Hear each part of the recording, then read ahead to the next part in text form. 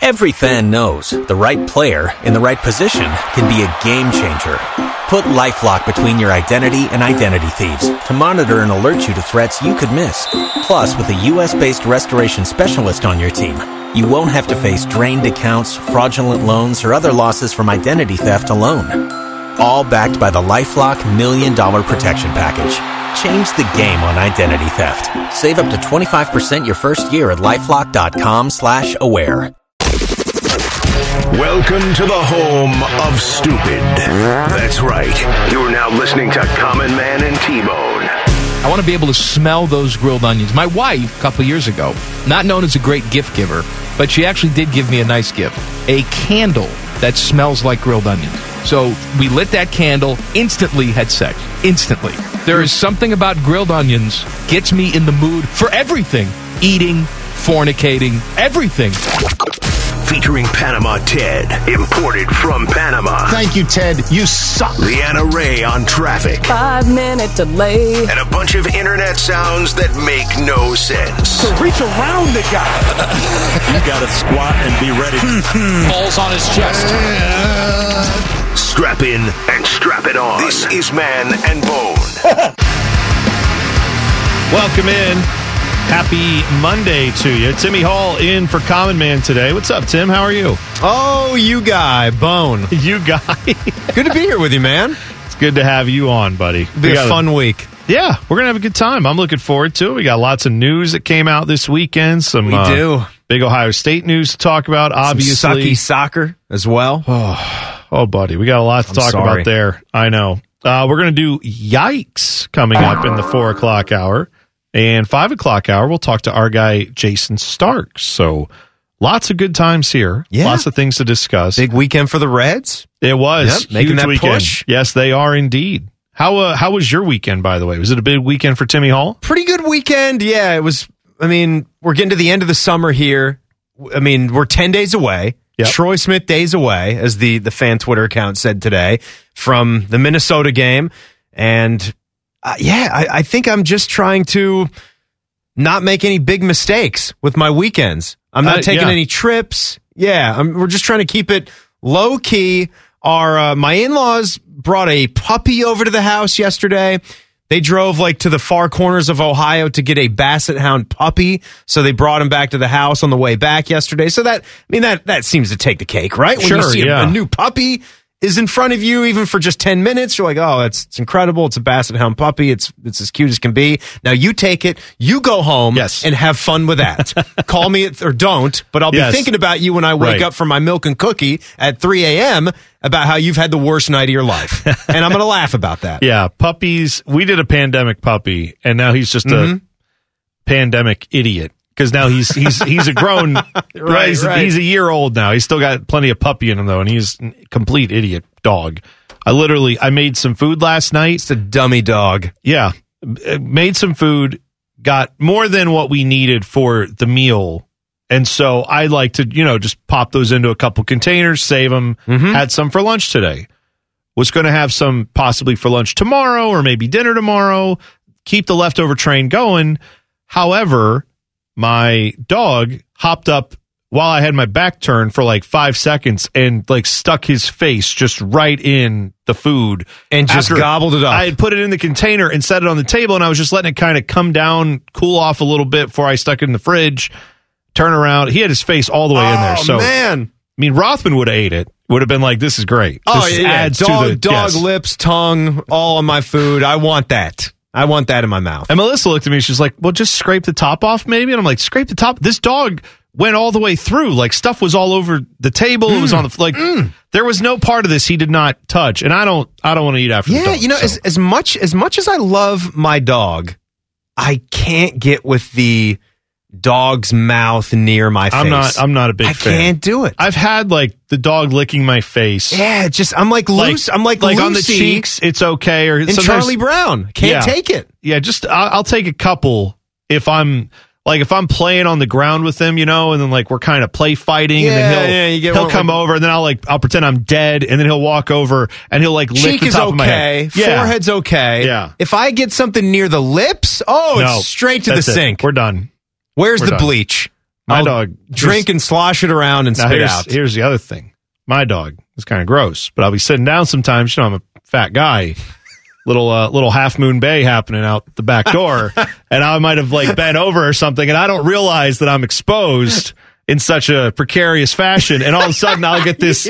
How do you do from the wet nose? Wetness. Oh, it's the worst. Well, he's just sniffing. He's a dog. Right into the crevasse. Well, it's just a sniff. It's just a friendly hello. That's how dogs greet. Wow. And he must really accept me. So then after that, I don't let him lick the face for a few days. It's a nice cave right here. Let's see if I can nestle inside. He just starts sniffing around. He's like, well, this is a new smell. I haven't smelled over here. What is your pet situation up to now? What are the numbers? We have 3. We have a dog and we have 2 cats. Wow. We've kept it 3 kids. By the way, 3 pets. Do you know? Must be some kind of house. It's 5 levels, buddy. Must be nice. Must be nice. Yeah, my knees are not on board with must be nice. My knees are like, why the hell did you do this? Because anytime I want to do anything, I got to walk upstairs. I got to walk downstairs. Everybody's got a level. But you're joking about 5 levels, right? No, it's a 5-level split. That's what they call these things. They're a 5-level split? Well, there's like a basement. There's a little room. Wait. I thought the 4-level split was the must be nice. I thought you were bringing sarcasm to the table right there. It's a 5-level split. Where's that extra level? Just on top of the top level? A 4-level split is luxurious. There's an upstairs. You get the basement on the bottom. Here's what it is. It's not really 5. It's not like a 5-level townhouse. When you're going to Boneland, things are nice. So don't deny. Now tell me. It's the type of house where there's an upstairs and there's a main level and there's a basement. Okay. On your way to the upstairs, there's a landing. The stairway goes up, landing, up again.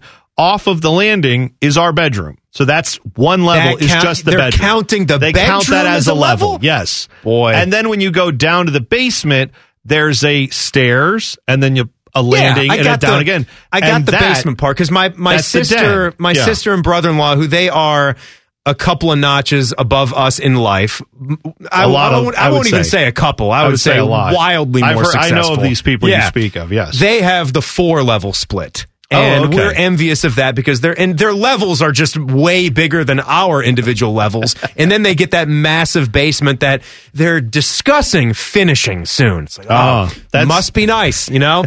You've got the new Toyota Highlander. You've got the brand new basketball pad that they put out back. So with the trees hanging over and the glass backboard hoop for my little nephew to practice his hooping on. That's cool. And we're here with our 3-level split. Good thing we got a great town out there in Hilliard. Real people, real possibilities. Well, I don't know what to tell you. We're on the 5-level split plan. That's all it is. So yeah, every time I go up or downstairs, it's also there's baby gates everywhere because we have dog. This dog still yes, because the dog and the 2 cats. The pet situation. And we've got a 2-year-old, so we just have gates everywhere. So now it's a gated community inside a house. In my house, yes. Yeah. It's like I have to request access to go anywhere. Right. If key cards or like openers. Key cards, yep. And electronic gate openers. Yeah. Indoors. Somebody should make that. Right? Why don't you do that? It's a lot of opening and closing. Then you know what you do? 6-level split. Show everybody what's up. I don't even know if there's an architect that could figure that out. In the bedroom, another level. That's what you do. That's the 6th level. We're going up 1 step and calling it a level. I like this. That's what we're going to do. All right. Well, we got rampant jealousy out of the way. We talked about that. we talked about dogs licking my ass crack, so that's good. So we've started off the Monday great. By the way, Mike is not here because Mike has taken vacation like a loser in the summer. I heard he was very mad about that last week when I took vacation in the summer, but now he's taking it and it's right. It's and he also stole an extra day. You've got to point that out too. He did. He took Friday he did the same off. thing I do. I took an extra day. He took an extra day. We did the mirrored vacation. You did the extra day as well? Yeah, I do. I like that's a win. You take the extra day, it completely gives you a 3-day weekend on top of your vacation. If you're Beamer, you just take like 3 straight weeks. Well, if you're Beamer, Dom Tiberi style. You don't work here. Beamer is on vacation. Yeah, just an eternal vacation. There was some glitch in the system when he got hired, and they were like, would you like 74 days of vacation? He was like, absolutely. Sure, I'll take it. I will. Who wouldn't? Didn't think to fix that glitch. Nope, just let it never ride. done it. And they just tack on, too. He's still gaining PTO. Yeah. Even though he started ahead of everybody. Yeah, absolutely. So we can start a lot of different places here, Timmy, but I think we'll start with the big news from Ohio State because obviously this is not that shocking, but it still has officially happened. CJ Stroud has been named the Buckeyes starter for the season opener at Minnesota. I don't know if that's just a way of phrasing it because obviously we assume he is going to be the starter going forward after that. But, I mean, yeah, CJ Stroud we thought would be the guy. He comes in, wins that job as we all thought. So now I'm not nervous about it. I wasn't nervous about it before, but now it's like the season can finally we're past the point where we're pretending about that. Yeah, we can just move on to now we know what this offense looks like, or we think we know. We'll find out how it goes, but I expect big things. I think the other 2 guys that were there, Jack Miller, Kyle McCord, who, I don't think we thought Kyle McCord was necessarily going to take the job. Quinn Ewers just arriving. I never thought he'd be able to.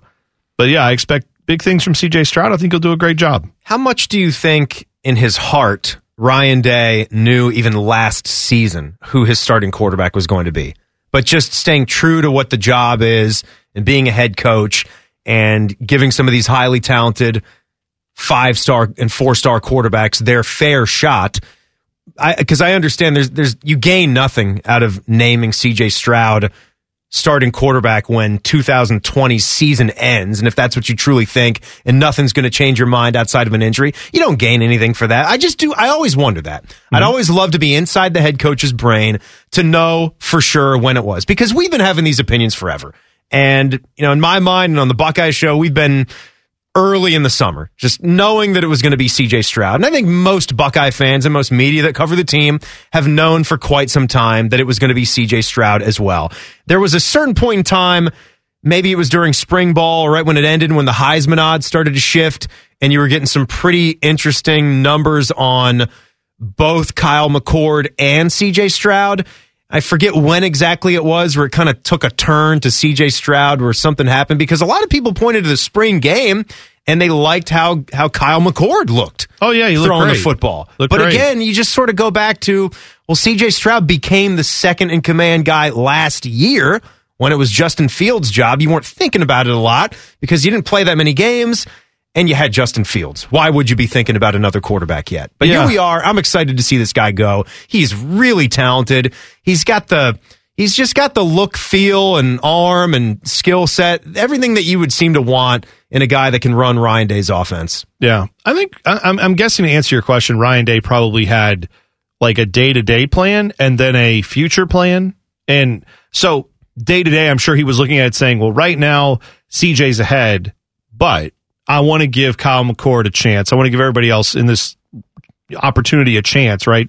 I want to see what everybody can do. But if I had to start right now today, CJ's the guy. Right. Right. And I think it's just kind of been that throughout. Yeah. So I don't think he's got a year on Kyle McCord. Yeah, right, in the system. And you'd like to think that, 5-star quarterbacks against 5-star QBs, you could have a close race. Sure.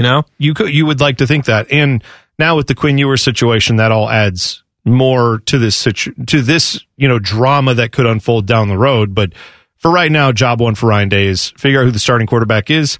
We think he pretty much knew that, and it settled out where we all thought it would. Get everybody to buy in now. Yeah. And with Kyle McCord, you got to give him a chance, because that's what you do when you have highly touted players. You let them have a chance. But ultimately, it landed where we all thought it would. So congrats to CJ Stroud. I'm excited to see what he can do for the Buckeyes. Not excited about watching the Crew. We'll talk about how they are a disaster right now.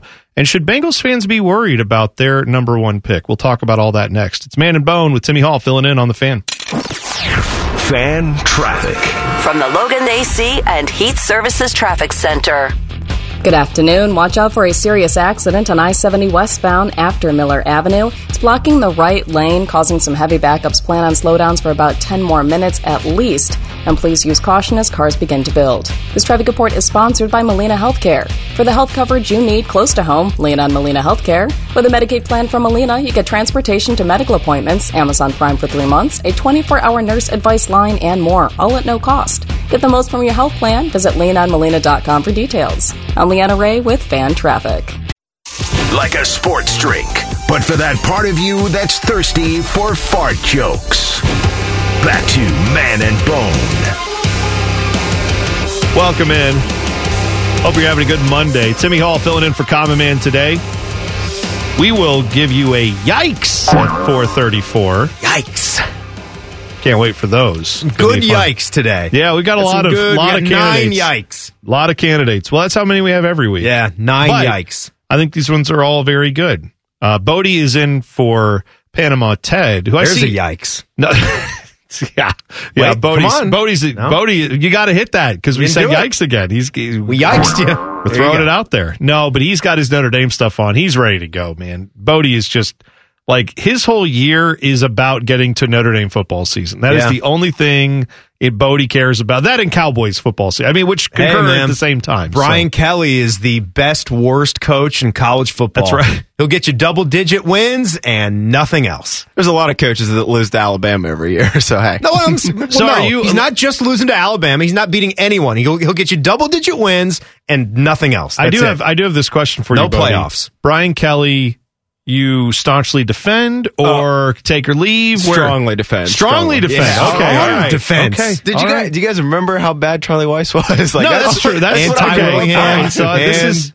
I like to learn how everybody is a fan. So you're more on that side of things of like, yes, but think of who we could have, as opposed to, which a lot of fans say on the other side, I would say, yes, but think of who you could have, which is somebody better. But your fear is, but what if we end up with Charlie Weiss? Okay. How many years has he been at Notre Dame now? This will be his 12th season. 12 seasons. And he had the good run at Cincy, right? Mm-hmm. A lot of Cincy Bearcat coaches were the hot thing for a time. I would say Kelly's got to be in the top 5 most winningest coaches in the last 2 decades, right? He's got to be for college football. You go back 20 years.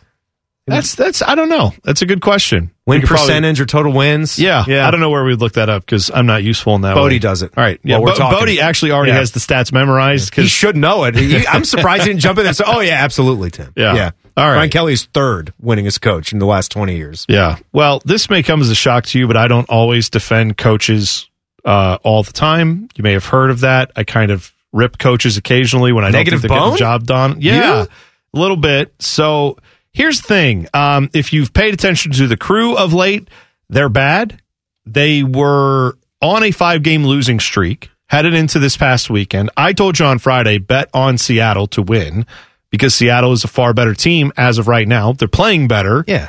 But also, I've begun to lose faith in this coaching staff for the Crew, and I have my reasons for that. But here's what I saw during this game. The Crew lost 2-1 to Seattle, heartbreaking fashion at Crew Stadium, Lower.com field. They were up. Despite not playing their best game ever, they played better than I thought they would, and they got a goal 10 minutes before the end, got a goal to say, all right, here we are, or 20 minutes. They got it like 70th minute. Got a goal, and I thought, all right, the Crew might just find a way to beat Seattle, and even though they've not had a great season, maybe this can be the turning point moment where they get this win, then they go out next week, hell is real, they get another win, then they start just stacking up wins and get back into the playoffs, they peak at the right time and make a run. Instead, what do? Their defense does what it does, and they choke away 2 goals in the final 10 minutes. And give this one right back to Seattle. Brutal. Seattle wins 2-1. Feel it coming once they gave up the 1-0 lead. So with the way the streak has been. Yeah, it was really heartbreaking to lose that one. So after the game, I had a few pops in me. I was, feeling frisky, feeling dangerous, as another, Browns player might have said once upon a time. Yeah, like you are. Known to be dangerous. Yeah. You see Bone walking down a dark alley. Known to be dangerous. Turn around and walk right. the other way. That's right. I tweeted, coaches coach, and then I put hashtag Porter out because I reached my endpoint with Caleb Porter. I said, I'm done. I'm frustrated. I'm angry. I tweeted something, put it out there. Now, upon reflection, couple days, I'm willing to amend that back to where I had it last week. Which last week, make an amendment. Yeah, I will make an amendment. You're a little hot. I was not willing to go there just yet. Sometimes you say things at a moment's time, and then later on, sometimes many hours later, or who knows, centuries later, you say, maybe we should amend what we said earlier. Anyway. It seems a little extreme, Yes. It's not like we're the Cavs where we've got LeBron and we're trying to fire somebody right after winning the title, and it's not working out. Or when we're on the doorstep of winning a title. They won MLS Cup. I know they did. They won this thing, and here's where I am. Porter was the guy to bring it to you. Well, here's the thing. I am at a point where, as I said last week, if they do not make the playoffs, fire him. You have to.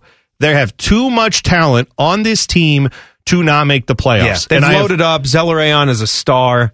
Yeah, you've got a bona fide star, and they won MLS Cup last year, so the talent is there. And I've had some people who have said to me, yeah, but isn't that a bit hasty? Doesn't the guy deserve more time? If you look at Caleb Porter's history in MLS and anywhere he's coached, he tends to get a lot out of his teams early. And then they make a big run, and then at some point, you have to get back over the hump again. You have to get your guys who now have won, who've tasted it, who've proven it. Now you have to get them to buy into the next level and the next thing. And when adversity strikes, like having a bunch of injuries like they've had this year, you've still got to get something out of your players. And right now, I don't think he has a clue how to do that. I don't think he does. And I have my reasons for believing that. I have watched him over the years coaching in MLS. I have people around the team that I have, heard things from that I'm not necessarily privy to share, but here's the reality, man. Caleb Porter, I don't know that he has this locker room. I don't think these guys fight for him. It certainly doesn't look like they're fighting for something right now. It doesn't appear like it, especially when you have a lead and you're trying to get out of a 5-game losing streak and you play like that down the stretch of a game. But I'll put it this way. This is the ultimatum, at least for me as a Crew fan. If other Crew fans want to join, that's great. You have to make the playoffs this year. Do you know what it's going to take for them to make the playoffs this year, by the way, Tim?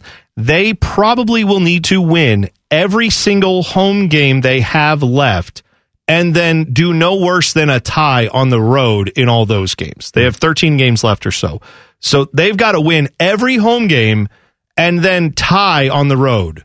No losses. Like you lose another couple games, it's pretty much the way the pace of the league is going, you're probably not going to be able to catch up unless you just win every game, which they've shown no possibility of doing. It's kind of shocking to see, like, even where they started this season. It was good, not great. They did not come out of the gates season. Great, not at all. But they were in a favorable spot in the table. Still playoff spot. Right. 6, I mean, it's almost unheard of for a team that has this much talent. I think every club in the MLS will deal with injuries. And when you've had the Cup season and the Olympics have been going on, everyone's dealing with that, right? Certain stars, key players being out for whatever reasons. But for the most part, a lot of that Columbus Crew talent has still been there.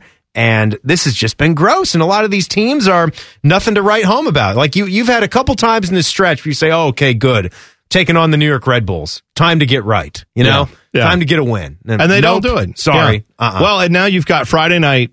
Hell is real. Cincinnati coming to town. They're terrible. Come on. They've been terrible. They are terrible. You can't lose that. And by the way, the Crew got a tie that felt like a win the last time they played because the Crew got down in that game and had to come back and tie it. That was also a brutal performance. You have to get 3 points this weekend. So hopefully I'm wrong. By all means, prove me wrong and show me, Crew players, that you fight for this guy and that you want this guy as your head coach. Go out there and play like it because they played better this weekend, but Good thing we got that cup early, right? Thank God. Because I'm not. I can appreciate the cup. But no news to everybody that listens. I'm not the biggest Crew guy at the radio station. Right. You are, but my God, I'm glad now. Like hearing your takes about where this thing might be going with Porter. Glad we got that title. Get it done early. I don't have that concern with Ryan Day. I would have loved that title early and then everything else is gravy. I don't think of it in that way. I know we're going to get it, and I think we might get multiple. But yeah, you're right. Laying out this picture, playoffs are going to be a tough thing to do. They are. I didn't get to my Bengals thing. We'll talk about that next. Should Bengals fans be worried about their number one pick? And Do the Bengals and Browns both play in the toughest division in football? We'll get into that as well coming up next. It's Man and Bone with Timmy Hall filling in on the Fan. Fan traffic. From the Logan AC and Heat Services Traffic Center. Good afternoon. Still watching an accident on I-70 westbound after Miller. ODOT crews are on scene trying to get things cleared up, but please be cautious in this area. And an accident with injuries on Morse Road at I-71. Please be careful here as well as traffic begins to build. This traffic report is sponsored by Rumpke Waste and Recycling. Rumpke is hiring CDL drivers age 19 and up. Drivers can earn $1,000 to $1,300 a week and more than $10,000 in bonuses possible in their first year. Drivers are home daily, receive great benefits, and more than $10,000 in bonuses. Apply now at RumpkeCareers.com. Equal opportunity employer restrictions apply. I'm Leanna Ray with Fan Traffic. Simpletons, nincompoops, ignoramuses. Just a few of the many different words that you can use to describe the hosts of this show. Also, fat. This is Common Man and T-Bone. Welcome in.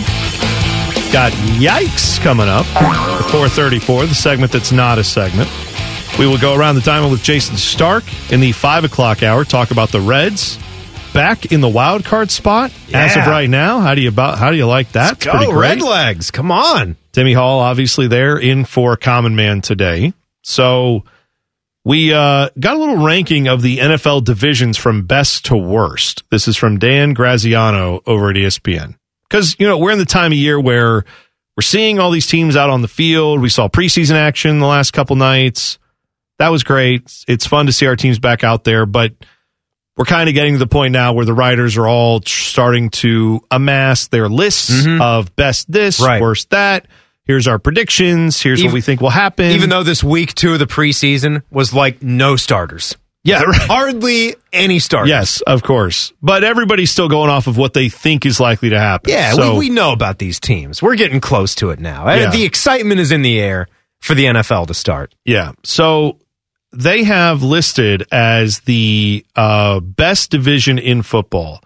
They have the NFC West ranked. And the way that he did this was more or less saying that you have, he took each team and said, here's, if you said they were an average team, that would be a team that's at 0. And so any team that's like a +1 or a +2 is an okay team. Yeah. A -1, -2 is a not so great team. And then if you have a +3 or greater, then you're talking about super teams, great teams. So he has the NFC West as the best division in football, and I don't really disagree with that. I mean, I think some of that is based on the assumption, like, for example, the Rams he has as one of the, best teams, right? They're a couple years removed from going to the Super Bowl. You have Matt Stafford now at quarterback. They look at that as a huge upgrade. That depends on if Matt Stafford plays the way most of us think he's capable of, right? I wholeheartedly agree with this. Some people are very high on him. I'm pretty high on him. Mike, I know, is more like, I don't know about it. I think he's not as good as everyone says. That's fine, but anyway, the Rams are based largely off that assumption. You talk about San Francisco, to me, I think, is one of these complete wild card teams. When you talk about someone who is at the doorstep of the Super Bowl, all of it really hinged on their quarterback play and some key guys on defense, like a Nick Bosa, right? Staying healthy. Oh, he had so many injuries last year. Their running game and what Kyle Shanahan seems to be able to make work with his run fits, they just get fantastic play out of backs that you really don't think much of. Like, you imagine them going to other places, you can't think much of them, which is why I think it's such an amazing fit for Trey Sermon to land in San Francisco, even in a fantasy take. But Raheem Mostert, like, most of us never even heard of that guy, and he was from Big Ten country. He played at Purdue. I don't remember a flipping thing about Raheem Mostert, and he's one of the fastest guys in the league, and he's incredible when he gets out there. So San Fran, you like, if Trey Lance is going to be the guy, because we don't believe in Jimmy long term. Didn't take long. You know what, though? Even if overall quarterback depth in that division, I think, is the strongest, top to bottom, with a Hall of Famer and Russell Wilson. Stafford, you mentioned, is there too. Just from a ranking of quarterbacks, or what does your team do if Trey Lance goes out there for the 49ers, or if Jimmy Garoppolo goes out there? I still think either way, Jimmy's a good for a division. Yeah, right? but if you're ranking the division quarterbacks in the league. He's not an MVP candidate or anything like that. Way. But with the team, as you just stated, how good they are. Yeah, he limped him to the Super Bowl doing Jimmy G things. Yeah, I'm saying, and he was not that great, but he could just up his game slightly. So if there he was makes a couple more throws, they win the Super Bowl. If there was an injury situation, or if Trey Lance comes in and isn't immediately great, then you're still say the Niners are going to be one of the toughest outs in the league. Yeah. So I think that's good. Yeah. And then Seahawks are the Seahawks. They're always going to be tough. You figure they're going to be tough again. They got some issues, but again, if we're talking like quality, top to bottom for one division in the league, I think right here, starting 2021, it's undoubtedly the NFC West. So I agree with what the article says here. Now, as far as the Browns and Bengals go, why did I say do they play in the toughest division in football? Well, in this article, they say that the AFC North is the second toughest division in football. So I don't think that's wrong, by the way. I think between the Browns and the Ravens, you have two of the best rosters in the NFL, two great young quarterbacks. Those two are going to be primetime marquee matchups when you see the Browns and Ravens square off. Anyway, for Browns fans, it's going to be that. That's always going to be circled, but it is certainly just from a general NFL watching standpoint going to be two of the better games you would think going into the season. Then you throw in there whatever the Steelers are going to be. I don't know if Ben Roethlisberger can stay healthy for an entire season, but obviously if you saw over the weekend, he looks healthy. He looks good. That's never been the question for me, is not can he have a game or two where he looks amazing. It's can he sustain that into December? That's what you need with them. And that was the problem last year. Yeah. And the more that we're doing this exercise, the more, at least from my point of view, I don't particularly love any singular division. Like, I can't see one of these situations where we're stacked up. Outside of that NFC West, they're clearly the ones with the strongest chance to take, 3 teams is the max you can take from one division. I don't see it with the AFC North because I love the Browns. I really like the Ravens. I mean, the Bengals, you pretty much, you got to hate them until they do something, right? I mean, you've got to see that Joe Burrow is going to be healthy. You got to have some trust in that offensive line and some more trust in that defense, that they can get the stops you need when a game is getting out of hand or the offense is struggling with some 3 and outs.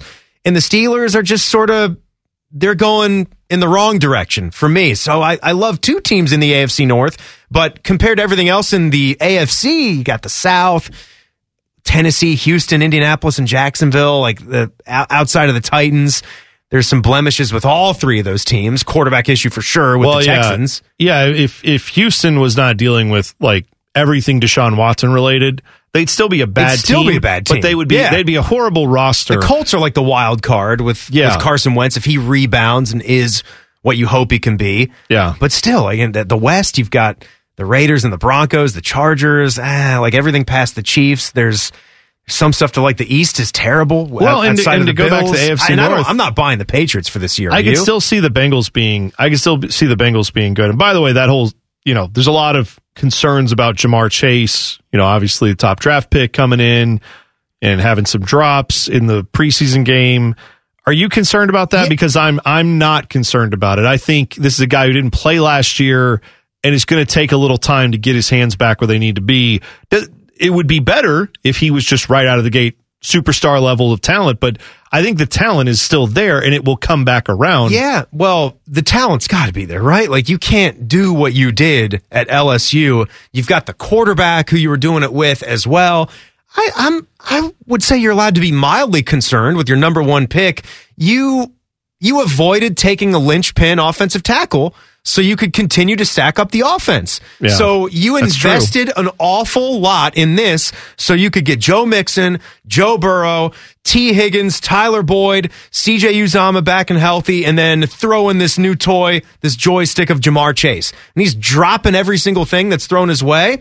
I'm a little concerned. I think you're allowed to be when you got a guy that's that good and you're throwing easy to catch footballs right at his chest and he can't seem to drop it. In the practice yesterday, apparently a couple of big drops, one right off his hands that was in the end zone, went to Von Bell for an interception. It's like you said, though, hopefully you're just getting it out of your system when the games don't matter as much. I'm going to hope with that. If I were a Bengals fan, I would start really panicking if 3 weeks in, you're still seeing this? Because then it tells me it's something more mental. And it's tough to shake. Yeah. Right. It's not just, I'm a little rusty, I'll get through this, it'll be fine. So we'll keep an eye on it. Before, though. Big time draft picks, they've had issues early in training camp and a couple preseason games. No reason to hit the panic button yet. Yeah, absolutely right. Soccer fans went crazy in France this past weekend, and Timmy, you saw this and brought it to my attention, and it is a nuts situation. If you've not heard about it, we'll talk about it next when we come back. It's Man and Bone, Timmy Hall filling in on the Fan. Fan traffic from the Logan AC and Heat Services Traffic Center. Good afternoon. Still watching an accident on I-70 westbound after Miller. It is taking a little bit to get this one clear. ODOT crews are on scene. Plan on some slowdowns and keep an eye out for those guys on the road. Also going to find some slow traffic on I-70 downtown split eastbound between the 71-315 West split and the 71 East split. This traffic report is sponsored by Batteries Plus Bulbs. At Batteries Plus, they do more than fix phones and tablets. They help their neighbors power their lives. Visit Batteries Plus in-store, curbside, and online for fast and reliable phone and tablet repair. Learn more at batteriesplus.com. I'm Leanna Ray with Fan Traffic. Murdering brain cells, one show at a time. Back to Man and Bone. Welcome in. Timmy Hall filling in for Common Man today. Hope your Monday is going well. We'll do Yikes coming up, 4:34. This was going to be one of my Yikes. Oh, I know, yeah. So we had it on the show sheet. Yeah, you brought it up, and then I realized, nope, we're going to actually talk about this. But, yeah, there's a story out of France where it's been a while since we've had like a major dust up on the field of like a big soccer game. And by a long time, I mean soccer brawl, you know? Yeah, I mean like a few months. Yeah, for international. Right. But this one's a pretty big deal. So the French league, top flight league, this is where big time soccer, right? Lionel Messi is playing joining in this league Paris Saint-Germain. His team, Paris Saint-Germain. PSG, they will play these two teams that I'm about to talk about. Nice and Marseille. Nice. I know. Yes. OGG. I got you. I got you there. I thought for a second. Phonetic Bone got very offended for a second. Right after I said Paris Saint-Germain, you blew right through it. I did blow right through to that. be saying Nice versus Marseille. Yes. That's what they'd be called if they were in Ohio. Versailles. Like Versailles and Russie. You ever been to Russie? Russie. It's Russie. It's Russia. It's spelled like Russia. Russie. Yeah. That's a thing. Yeah, absolutely right. Anyway, Lima, Ohio. Yeah. Lima, Peru. Jose Lima. Right. So Nice and Marseille, or Nice and Marseille, they were playing their game Sunday. They had to abandon this game after fans invaded the field and a brawl broke out involving players and staff. So the way this went down was in the 75th minute, you had a player, Dimitri Payet, who plays for Marseille. This dude's like a known quantity. This is a big name player. This is a dude, huh? Yeah, he's been in multiple World Cups. Like, this guy is known. A Paul Pogba kind of guy? Not quite to that level. No. But he's a known commodity, all right? Would he be like a Zardes here? Sure. Good player. Known commodity. So he's going over the corner to take a corner kick. His team is up, Nice is up 1-0. He plays for Marseille. Bunch of the fans for Nice are right there. It's the supporters section right behind where he's walking over to take the corner kick. Fans start throwing stuff at him, and a bottle hits him in the head. It looks like a water bottle. Yeah. Yep. So he picks it back up and fires it right back into the stands, which is not the most advisable thing to do. No. But I understand why he would do it. And did he get, I can't really tell from the video evidence, does he get struck? He does, right? Yeah. He's kind of down on the pitch. Yeah, so, he picks it back up and throws it back into the stands, and that's when all hell breaks loose. The video starts like with the wide angle showing him keeled over. Yes, right. And so then the fans come down after he throws it back into the stadium or into the fan section. The game had to be halted. Both teams get pulled off the field, and then eventually they delayed it for an hour. They tried to bring the teams back out on the field, and Nice is like, oh, yeah, we can play. This is great. And they don't kick they kicked the fans out that were on the field, but there's still a bunch more fans that are still agitated and angry, and they just didn't make it down to the field. Marseille says, no, we're not going to play this game. So the crazy part of this, the reason I bring it up is because then Nice gets the victory. They were up 1-0. They abandoned the game and just said, well, team who's in the lead wins. This is not going to have other teams. They're not going to do this necessarily, but I guess that's a way to get a win for your team, right? Is if you just provoke a big fan-incited brawl and your team's in the lead, they just give you the win. I don't think that should happen. I don't think they should give the win to Nice/Nice. This is just so eerie in that I just watched the Malice at the Palace Netflix documentary. Oh, right. I highly recommend I haven't watched it yet. I highly recommend it because it was a shorty as far as docs go. I don't even think it was an hour, like 50-some minutes. And I actually like that. Give me a 55-minute documentary. I think that's great. This does not even close get to that level of the Malice at the Palace, where you have the tight angles, you've got on-court cameras that are catching things, wild things, right as they're about to happen, like the idiot Pistons fan, who I don't know if some of the Pacers thought that was a player on the end of the bench for a while. No, just a fan that just the famous fan that just walks onto the court 5 minutes into this melee and just wants to go with Ron Artest. You mess with my fans in Detroit, like I'm sticking up for him. I don't understand. And Jermaine O'Neal slides in with one of the cleanest sports punches you have ever seen. And several of the players in the doc say if Jermaine caught him good, because he's sliding as he goes into him, they thought he would have killed that guy. He really got him. And he got him good. And just that guy's on the dock 17 years later, and he's everything that you would want and hope for him to be, with no maturation process at all. Really? For a guy in his 40s. Happy to have done it, proud to have done it, was calling Jermaine O'Neal names about how he was sucker punched. It's like, dude, You're not sucker went punched. onto the court and sized up Ron Artest and said, let's fight. Please, kick my ass right now. That's what you said to Ron Artest, and Jermaine O'Neal gave it to you. Yeah, I'll tell you Just what you wanted. I'll tell you what. If you think that was a sucker punch, then let's line it back up and let's get Jermaine O'Neal and you in an octagon, and then get Judge Mills Lane or somebody, maybe rest in peace, and let's get it on. And let's have it straight up, and let's see how you do. And the Pacers got that win because that was only like 50 seconds left. That's true. They were hammering them. Yeah, right. And Ron Artest had to foul Ben Wallace in a very, very hard manner, like he does. Yeah, then it ended up in a big thing. Based on how the game was getting testy, because the Pistons were the Pistons and still holding up that bad boy mentality. There was no like hard punches. I read about some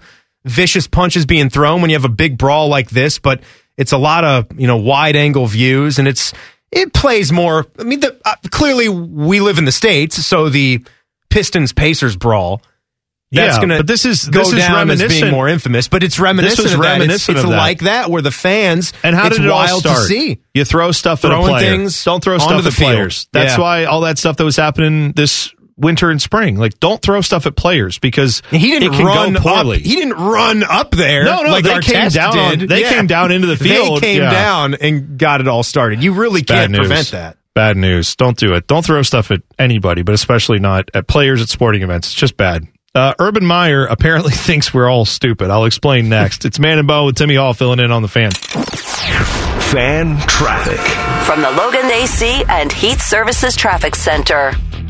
Good afternoon. You'll find that earlier accident on I-70 westbound after Miller Avenue. That accident has cleared. All lanes have reopened, but plan on some residual slowdowns in the meantime. And you'll also find some slow traffic on 71 southbound between 670 and East Broad Street.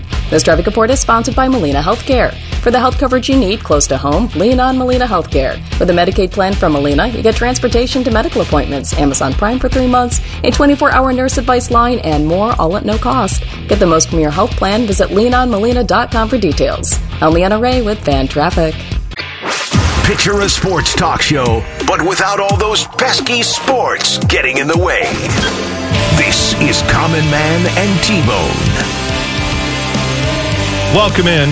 Hope you're having a good Monday. Timmy Hall filling in for Common Man today. Segment that's not a segment, Yikes, is coming up. I did something for you yesterday. What'd you do for me? I like it. Extra yikes. I'm good. That's what I did. Good.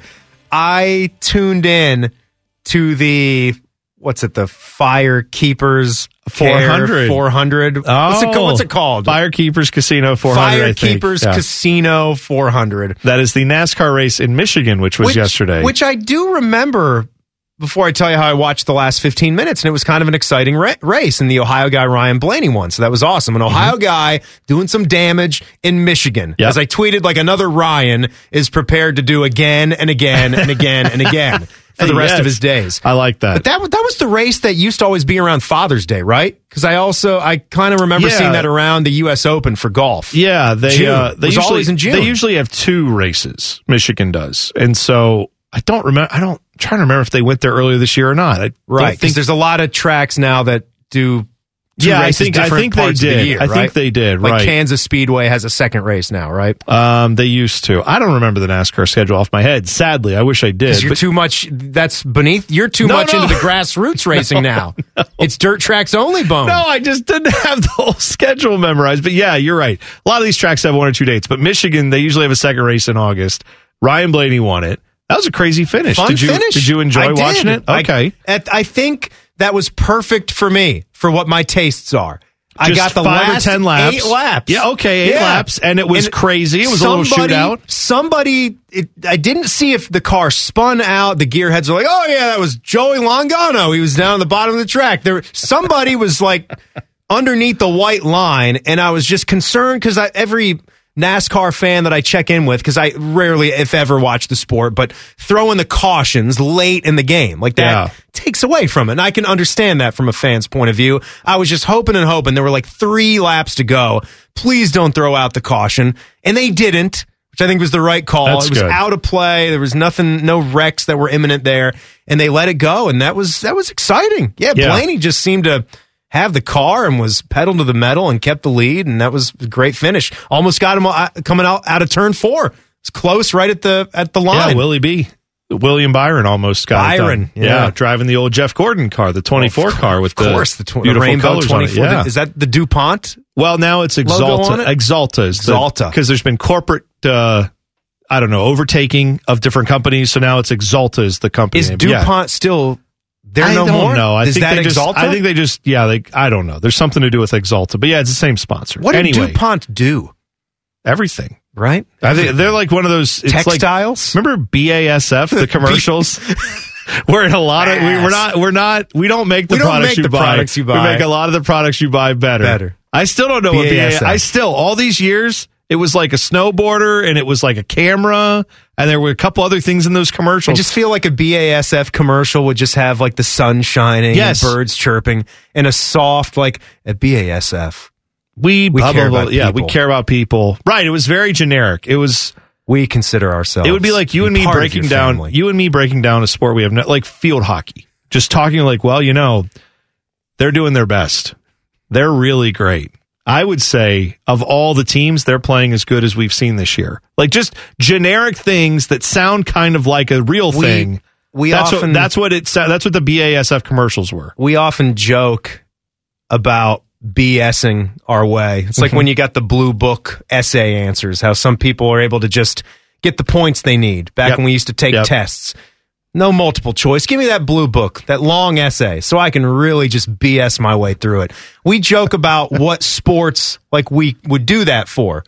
And I've done it like we've had ideas about doing little bits or whatever for me doing soccer for you or whatever. Yeah, just going over these names. I don't think I could do it for field hockey by a bit. I might not know a single thing about field hockey. You give me a couple names other than that you score and a coach. Goals. And here's what I would say, But do you say that you hit it? Is it called a ball? Is it called a stick? I don't know any of the lingo, the terminology, other than you probably scored goals. They could be just called scores, though. That's true. I don't know. But here's what I would say. You start off talking, though, about that coach, if he gets his players to buy in, they're going to be fantastic this year. They just have to stay focused. Yes. Don't get too caught up in all these other things. It's a team game. It's team game. Yes. You got to have some strong leadership. You're going to rely on your juniors and seniors to carry the team. And when it's conference schedule, that's when it kicks up a notch. It does kick up a notch. Yeah. And their best player is... you're nothing without your defense, right? I'm just going to make him a name. Jackie Sampson. There you go. Sampson's a heck of a player. She's tremendous. I like Jackson, though. Jackson's great, too. Really come on this year. Such an underrated player. I'm glad you brought her up because she's tremendous. Then there's Millie Smith. Millie Smith is she's coming into the to the Michigan game with 12 goals and 6 assists. That's right. That's a fantastic season. I mean, she only had 8 last year. So we just did the BASF of sports. That's right. We did. I need to get on this again, like another Buckeye sport. I need to explore more. Yeah, give some more I would love go to field hockey. This is Buckeye nothing against field hockey. Nothing against field hockey. I just haven't been and watched it. I would go watch a field hockey game tomorrow. I have no problem. Every sport. I have no disrespect to any sport. I might not pay attention to all of it, but I respect all games that anybody puts heart and soul into. I agree. I'm glad that we did it after explaining what we joke about doing, and then we just did it. That was good. That's fantastic. We got over our fear of doing it in real time. We just did it. That's right. Yeah, there you go. So Urban's got to get over his fear of naming a starter, I guess is where we have to go here, because the quote that came out a couple days ago was, Urban says quarterback competition remains open. Was asked about if Trevor Lawrence is the guy, and he said, quote, if he wins it, which hasn't happened yet. What, Urban? Listen, we talked in the first hour about Ryan Day, right? Where you've got multiple quarterbacks. You got to kind of, even though you name CJ Stroud the starter, everyone's got to feel good about their chances that they are right there, because no one's signing any contracts to play for you. I mean, they have their scholarship deals, but I'm saying, and you've got name, image, and likeness. But I'm saying you have next year a player can transfer out, decide they want to go play elsewhere. Kyle McCord may not be here next year if he doesn't feel like he's got an opportunity to play. So a college coach has to keep everyone feeling engaged and involved. Right. When you get into the pro ranks and you draft the number 1 overall player in the draft that everyone said is the savior of the franchise, I think it's a bit laughable, or maybe you just don't think anybody is smart enough to pick up on it. Like, I don't know what this is. Trevor Lawrence is going to be the starting quarterback in Jacksonville. I don't understand why it wouldn't happen week 1, because I don't know what your alternative is there. Is Gardner Minshew going to be the guy? Minshew, for a second, was the hottest guy in football, wasn't he? He was going to be the next great quarterback. Blew up for a hot minute. Some of those flash-in-the-pan QBs here of the past are interesting to look at. It's just how much college Urban is going to remain with him as he keeps going on. Again, I don't know if this is going to matter in the long run, because I know, you know, Trevor Lawrence is going to be their quarterback. He took the job because he had a chance to get Trevor Lawrence.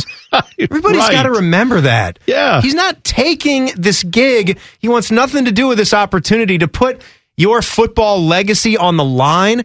He's a calculated man, He's not going to go somewhere where he doesn't see a path to success. And it's got to be a relatively quick path. And I even think Urban understood. He's too smart, right? To know that even with Trevor Lawrence, this could be a losing season. Mm-hmm. And that could hurt you. That could be painful because, has he ever had it? No, he's never had it. No. Even when his first year as head coach at Bowling Green. Yeah, I don't think there was no losing season. No. It's been a long time. He's got a legendary win percentage as a college football head coach. And that's saying something for the jobs he took over and where he went. Yeah. There's no trying to slow play this. There's no, I get it. The idea is, everybody needs to win their job. Except when you draft a guy number 1 overall. Yes, if Trevor Lawrence was showing up, how about this too? Yeah. If Trevor Lawrence was showing up and then football? Yeah. I don't really study these playbooks because I know I'm the guy. It's all up here, coach. If he just came in, thought he was the greatest, didn't listen to any instruction, wasn't trying to get better. Has anything about Trevor Lawrence really struck you that way? No, he did have the one magazine article, which I'm not reading too much into. That's a different because other athletes have done that. Well, I'm more than a football player, and I care about other things. And I'm fine with that. Some fans will be like, oh, how could you do that? It should be football, and only that. Trevor Lawrence has not acted like a pinhead by any stretch. I don't get the vibe. He's the guy that you want for the job. I'm not so concerned about a couple of lines that Urban delivers in a press conference that make us say, oh, that's college Urban again, as much as I do what he does. What do your actions wind up being? I assume he's getting all the number 1 reps. You're going to Matt Nagy this thing when Justin Fields just continues to look outstanding. And I know it's preseason football and you got to weigh these things. But Yeah, like we'd be lying if we weren't weirded out by some things that Urban has been in the news for. Do you think there's anything Trevor Lawrence could do performance-wise? Now, I'm not saying, like I said, behind the scenes, he's just not doing the work they're asking him to or anything like that, but we've heard nothing like that. Yeah. Assuming he goes out there, but let's say, I don't know, third preseason game, if he were to get out there. Throw 2 picks. Yeah, they're not really. Do you think they're going to bench him? Off. Do you think they're not going to start him the first week? I would find that shocking. I don't think so. He's going to be the starter. I don't think there's any question about that. There shouldn't be anyway. No, there's been nothing that would lead us to believe that they even want to keep going with Gardner Minshew. Like, that you're not getting anything out of him. You know that you're not really a team that's going to be playing for much, despite what Urban says in the media, where he thinks, we're going into a season to win a Super Bowl and all that. Whatever. That's the winner's mentality that you're going to keep hearing. Everybody's got to have that mentality. You're going to have to deal with that down there if you're in Jacksonville, if you're in Duval. But no, we've no reason to believe that it's going to be anything other than Trevor Lawrence. Yeah, whatever he says. I know. It's weird that that's what's happening. And by the way, you mentioned Matt Nagy. We'll talk about that situation next because Justin Fields is kind of in a weird situation and he's trying to be a good teammate, but his coach is putting him in a bad situation. We'll talk about it all next. It's Man and Bone. Timmy Hall filling in on the Fan. Fan traffic. From the Logan AC and Heat Services Traffic Center. Good afternoon. You'll find that earlier accident on I-70 westbound after Miller Avenue. That accident has cleared. All lanes have reopened, but plan on some residual slowdowns in the meantime. And you'll also find some slow traffic on 71 southbound between 670 and East Broad Street. This traffic report is sponsored by Molina Healthcare. For the health coverage you need close to home, lean on Molina Healthcare. With a Medicaid plan from Molina, you get transportation to medical appointments, Amazon Prime for 3 months, a 24-hour nurse advice line, and more, all at no cost. Get the most premier health plan. Visit leanonmolina.com for details. I'm Leanna Ray with Fan Traffic. The radio home of inside jokes that may or may not become stickers for your car. This is Common Man and T-Bone. Welcome in. Man is off today. Timmy Hall filling in for him. Panama Ted also off. Bodie is in for him. We've got Yikes coming up. Bottom of the hour.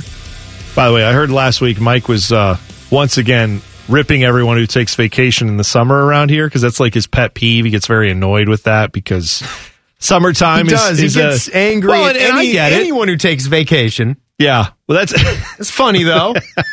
I know. He was giving me crap last week because I took a week off. And then that's what we do. He also takes a week off in the summer, but that's fine. It's the must be nice movement. It is. Here at the Fan. Yeah. Coming soon to a T-shirt near you. I hope so. It should. I've been saying it for months now. Yeah. Want the must be nice T-shirt. I don't know which show should get it first. I don't know who really started the movement. You don't need to have a show. Fan T-shirt. Just have it out there for people to buy. Just must be nice. Yeah, just have a shirt that says "must be nice." Must be nice. You don't have to do anything else to it, and a lot of people would. It'd be enjoy one of our that. top sellers. Yep, on absolutely. the website, of course. And you can just. I would wear that and then go to I don't know, to your doorstep. A really nice. I'd go to a really nice golf club and just walk around and be like, "Oh, must be nice." They're like, "Sir, you can't wear that shirt." And he'd be like, "Oh, really? Is that because everybody dresses nice here? Must be nice. Must be nice." Well, we can make it in a golf shirt too. For a true yes. must be nice. A must be nice polo. Yeah, you get a little little crest around it that says MBN. Just MBN. Must be nice. MBN. If you know, you know. That's what I said to our guy. I don't want to. I'm going to butcher his name now because I don't have his Twitter account in front of me. Is it Zoran? Oh, Zoran, yeah. Yeah, Zoran, a fantastic listener here. He's always communicating with our guys on social media. And I put out my tweet, my sick and tired of the summer weather tweet this weekend. Yes. That was what you were asking me what I was doing this weekend, commiserating about the 90-degree heat and how we're going to see low 90s as far as the eye can see. There's nothing to look forward to. Probably through Labor Day. This week, yeah. I'm done with it. And I said, I want high 50s. High 50s needs to get here right now. Partly cloudy, hoodie and sweatpants weather. And Zoran tweeted back, sitting in his pool with his drink. He gave me the 4-banger of pictures. Here's me with the beer. Here's me with he makes 7 entrees a night. I love it. What's this guy doing? Zoran this is incredible. He always has a good food spread. Always has nice alcohol. Must and has be the pool. Nice. Must be nice. You're right. The pool is the king of the must be nice. But here's the thing. Wow. Zoran works hard for his must be nice. I'm sure he does. You know what I'm saying? You don't have a pool and not work hard. Well, but I'm even meaning you work hard, play hard, where he gets home and then is like, all right, now it's time to do a 7-course meal. He's cooking. He's doing. I mean, that's right. I get home and I'm like, let's order a pizza. He's like, let me get out all my ingredients and let me go make 4 hours. Yes, let me go make a huge spread to have for the game tonight. I admire it. It's awesome. He must go to work at 5 a.m. so he can get off at like 2. Does whatever he's got to do. Cook all day. All I know is he was every day. He was tweeting pictures of you from his pool. So yeah, he said no. He's like, no, I don't need that weather change yet because look at me here. Like, oh wow, that's a power move. My guy, Sauron, good stuff. So Justin Fields also my guy, not yet Matt Nagy's guy. I don't know. Well, I do know what the situation is there. Matt Nagy's stupid, but he's putting Justin Fields in a bad situation because, of course, Justin Fields is shown so far that he can do some pretty good things on the field. Looks like a player that is everything we thought he was going to be. At least a lot of Ohio State fans thought he would be. Maybe some doubted around the league. I think he's going to have a great career. But Andy Dalton so far is still going to be the guy, and Matt Nagy's not wavered on that. So fans were chanting during the preseason game while Dalton was still on the field with the starting offense. They were chanting for Justin Fields. Yeah, and Beamer was chanting at home. Yeah, that's right. Beamer adding into the chorus. Had his shirt off. Yeah, his shirt off, lubed up, ready for Justin Fields. Let's Absolutely. Go. Yeah. Bring him to me. So Justin Fields was asked about this after the game, and he said, I noticed it, of course. The fans are awesome, but they also have to realize Andy's a human being, too. Andy's out there on the field right now, so I really think it's kind of disrespectful to Andy, them cheering my name like that. They have to trust in coach to make sure he's making the right decisions and cheer Andy on.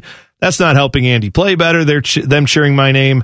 That's not doing that. So I would say my advice to them would be just cheer for who's out there playing on the field.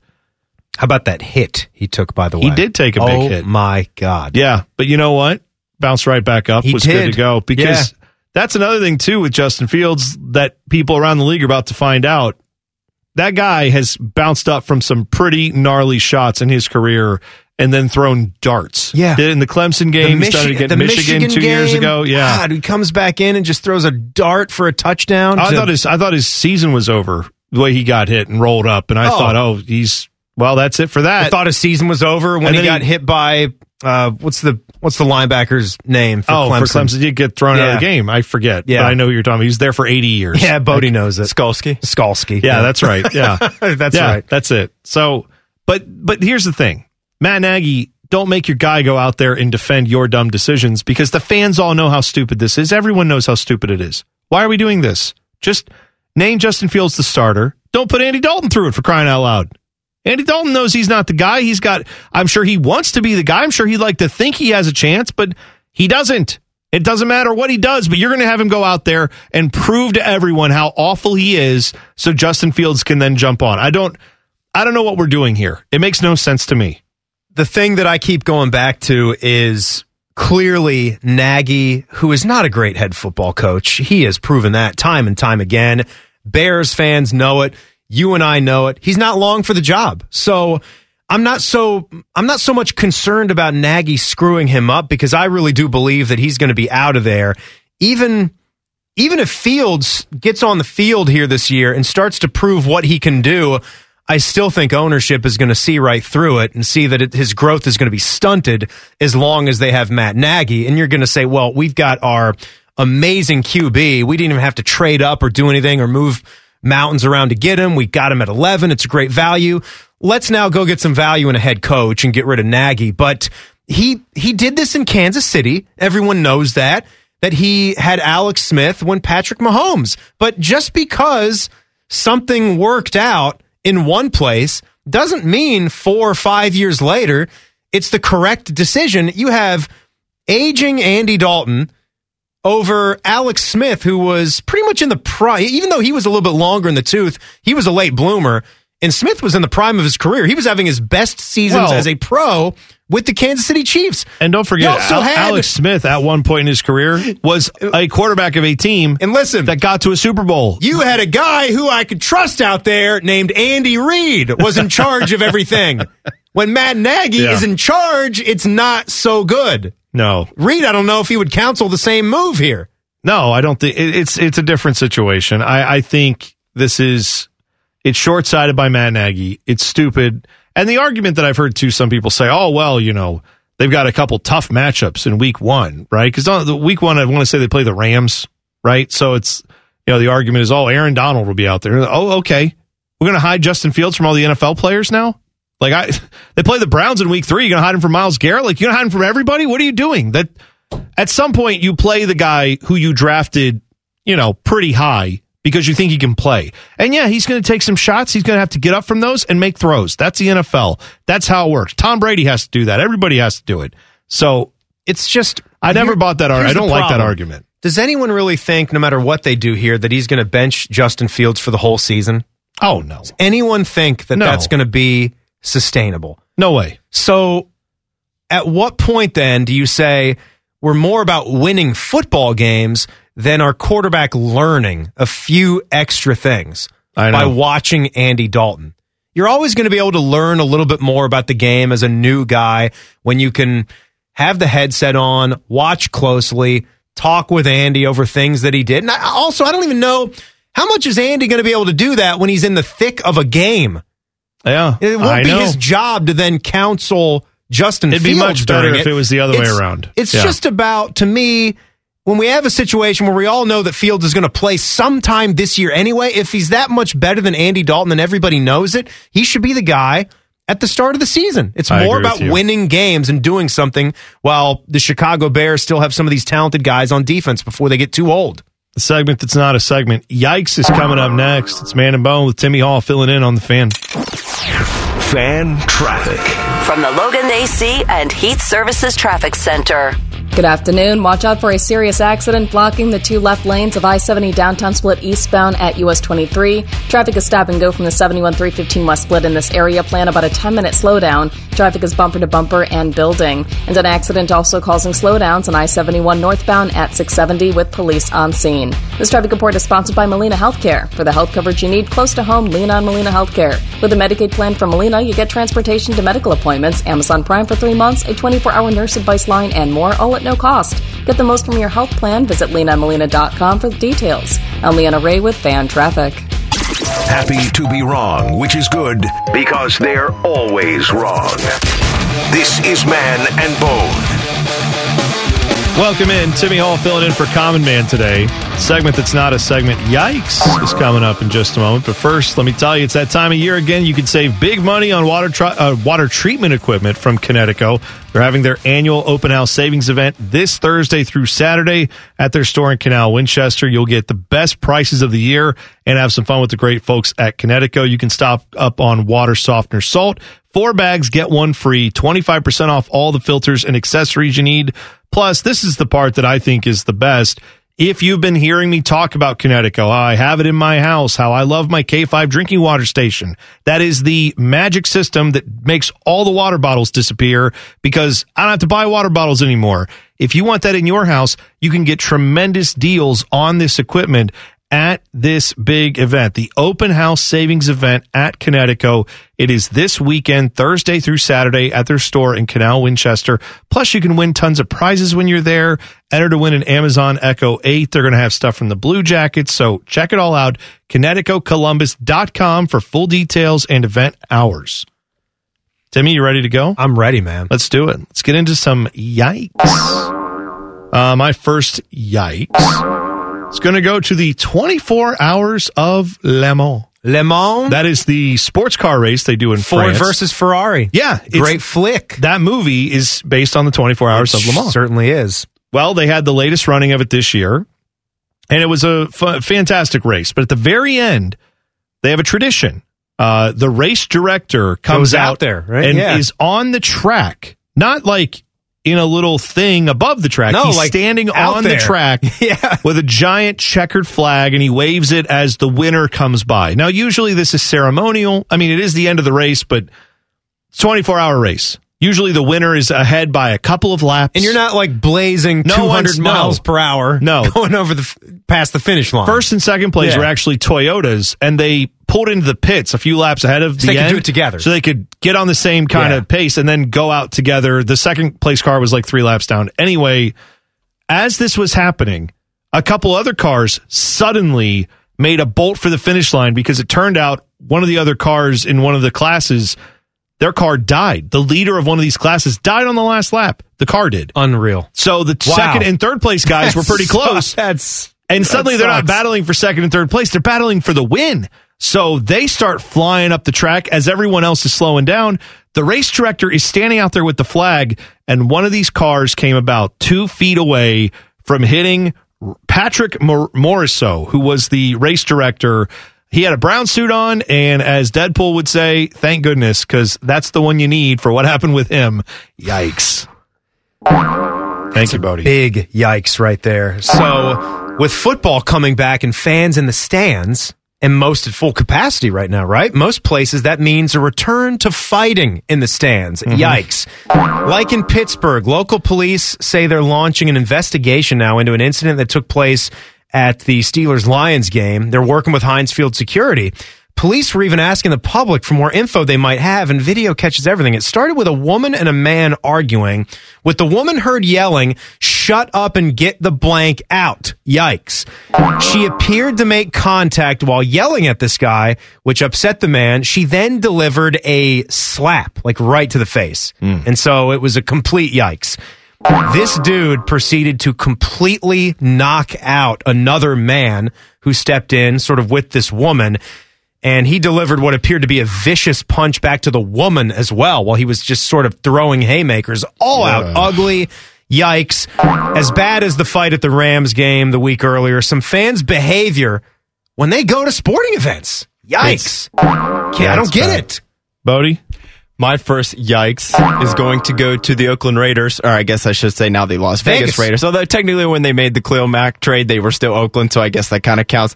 I was reading on The Athletic earlier before we started the show here. I guess apparently Gruden and the Raiders reached out to the Bears this offseason to see if they would be interested in trading Khalil Mack. The Bears, they had to shed some salary this offseason. They got rid of Kyle Fuller, their top cornerback amongst a handful of other players. And that's embarrassing. Yeah, that's just like, come on, Gruden. 3 years after trading a guy that everybody said you probably shouldn't trade this guy because he's one of the best pass rushers in the league and honestly just one of the best players in the league, regardless of position. And as we know, in the NFL, it's all about basically either being the quarterback or getting after the quarterback on defense. It's pretty much like the most important positions there. Just a huge yikes from the Raiders to trade the guy, and then 3 years later, after giving him away, as they're 3 years into, well, I'm not sure how many years they're into the Gruden deal, but he's going into year 4. Okay, so just a yikes for Gruden, a yikes for the Raiders, just all around, just yikes. It's just not a great situation there. No, not good at all. My second yikes goes to Sha'Carri Richardson. So 100-meter race that was at the Prefontaine Classic in Eugene, Oregon. It featured, in his honor. It featured the 3 Jamaican women who swept the women's 100 meters in Tokyo. So turns out they're pretty good. Elaine Thompson-Hara, she won the event. Shelly Ann Fraser-Price was second, and Sharika Jackson was third. Where did Sha'Carri Richardson finish? Well, in the 9-woman heat, she finished 9th. So I'm on her side. I wish her well. It sucks that she had the positive marijuana test and missed the Olympics. But she had some nice words afterwards. She said, "I'm not upset at all. Not myself. Done. Yeah, I'm not done. Talk all the blank you want because I'm here to stay. I'm not done." So good for her. Keep the attitude there. But it just wasn't good enough. So just for that performance on Saturday, I'm going to say yikes. All right, so did you guys see this tweet from a Logan Booker this weekend? A blue checkmark guy. This made the rounds. He's the co-host of the morning show on 960 The Ref in Athens. Yikes. That's officially the first sports radio station I've ever heard called The Ref. He said in the tweet, "Since second-guessing a coach's quarterback decision is back in the news cycle, let's not forget perhaps the dumbest decision in the history of college football." And it's a picture of Joe Burrow. Yikes. I mean, you could possibly play revisionist historian and think Burrow would have done amazing things that he stayed at Ohio State. And if you point to his second year at LSU being one of the best ever, yeah, that's fine. But Dwayne had 50 touchdowns and 8 picks and almost 5,000 yards in 2018. Burrow had 16 touchdowns and 5 picks that season. To call going with Dwayne one of the dumbest decisions in the history of the sport, yikes. And that's a Georgia guy. They let Justin Fields transfer up here to Columbus. Yeah. Bodie? The Buckeyes really struggled, too, with those two quarterbacks. What'd they go, 13-1 both those seasons, right? It was tough. I don't know how Ohio State didn't get the natty, that's all. My second yikes is actually going to go to myself, so I'll be the first to admit, as much as I love the Cowboys, they have invested so many resources into the linebacker position over the last few years, and then they did it again in this past April NFL draft when they took Micah Parsons. He sat out last year at Penn State. Wasn't really sure, is this really the guy? We're going to invest another top half of the first round pick into a linebacker. I got to admit, I've been pretty wrong on this one. He has been awesome. I know it's just preseason, so I'm not, expecting him to go to the Hall of Fame or anything here, but he's been really good in the preseason. All the training camp reports and stuff I read, he's been really good. So apparently I should stick to being just a radio producer. I'm not going to be an NFL scout. So nonetheless, I'm okay with that, but maybe a little bit of a yikes for myself because I was just off on that one so far. That's okay. It happens. My third yikes is this story from Alabama, just everything about it. Alabama man was shot by his wife's boyfriend who was secretly living in the couple's home, according to officials. Mobile County Sheriff's Office said the wife told her husband that an intruder was in their house Sunday night. He armed himself with a gun. Both men shot at each other and then both went to the hospital. Well, later, it turns out the sheriff's office said that Michael Amaker, the wife's boyfriend for over a year, had been living at the house shortly before the shooting. Anyway, they said they found a room where he was just basically holed up, and the husband had no idea. So he thought it was a home intruder. It was actually hey, I'm cheating on you, and also this guy's been living here, and also now you've been shot. All around yikes. Must be nice to have a house that big to just get lost and live which in level the house there? Which of the five levels? The 5-level split is he living in? The Cubs suck. The Orioles suck. Oh, my goodness. Have you seen these guys? Yikes. Start with the O's as... these guys will tell you one of my 5 teams out there. The O's have lost 18 straight with the Braves' 3-1 win. Yikes. That's the longest skid in the majors since the Royals lost 19 in a row in 05. Yikes. And it's not even a franchise record. The O's started 0-21 in 1988. Yikes. That's an AL record. The O's have been outscored by 102 in the stretch. They've lost by at least seven times. Oh, and Reds fans who hate the Cubs have lost 13 straight at Wrigley with the 9-1 loss to KC. Yikes. That's a franchise record. My third and final yikes. I'll be quick here because we're up against it. This milk crate challenge thing. What on earth are we doing here, people? I don't know. People trying to walk across these. If you haven't seen it, which I don't know if you're kind of living under a rock. It or looks what, like they've stacked up a bunch of. It's like a pyramid milk crates, of milk crates, and it's like you step on one, then you go Sticker to 2, Brad 3, is coming down here now, right, Bone? Gonna get the video ready. Yeah. Let's go. Every time, literally every single one I've seen, people end up falling because it's just milk crates. They're not I don't even know sturdy. how many Well, they stack them up 7 or 8 high. Yeah, and they're not meant to hold 150 pound people. And so people just fall. I cannot believe somebody hasn't broken their neck or something doing this. Oh, they will. Yeah. It is terrifying to watch. They probably have. A huge yikes. And they get laughed at. Who's doing this milk crate challenge, just stop it. It's get away from it. Yeah, it's so dumb. Move away. Back away from the milk crates. Go back crates. to the Tide Pod challenge. Don't do that either. Just get away from all challenges. Leave the challenges at home. We'll take a break. When we come back, there's being a homer, and then there's propaganda. We'll talk about why one former NFL player is being ridiculed for a freezing cold take next. It's Man and Bone on the Fan. Fan traffic. From the Logan AC and Heat Services Traffic Center. Good afternoon. Watch out for a serious accident still blocking the right lane of I-70 downtown split eastbound at 4th Street. Traffic is stop and go from the 71-315 West split. Police blocking the right lane in this area. Plan on some heavy backups. And please be cautious in the meantime. You'll also find an accident on I-71 northbound at 670. Police on scene here as well. This traffic report is sponsored by WOW Super Fast Internet. Best price of the year. Switch to WOW Internet for the best price of the year. 1 gig internet is fast with the most bandwidth. Now only $49.99. Call 833-WOW sale for offer details and get this deal today. On the NRA with Fan Traffic. Their collective IQ is lower than they think it are. Back to Man and Bone.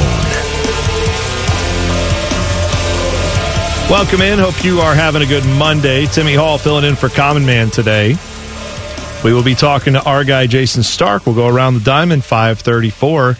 Plenty to talk about. Reds having a good weekend, back in the wild card, currently in the second wild card right now. So did their job, man. Yeah, that's what you It's what you want as a fan, right? And the Padres keep doing their job of not winning, so that's tougher good too. schedule, which is how the analytics and the numbers are going to suggest. And Joey Votto, I know he had a couple more dingers. He didn't have any Saturday or Sunday, but still, like, to start off Thursday and Friday with bombs, helps this guy's out. Incredible. It's just he's rejuvenated this year, man. It's great to see. It's incredible. And also, like, I had to give it up to Miggy Cabrera for the 500th bomb, and it sent me down like a stats wormhole, and just I came across Joey Votto's name once again and looking at the active players and all the home runs, and I think Votto's at like in the 320s or something for career bombs.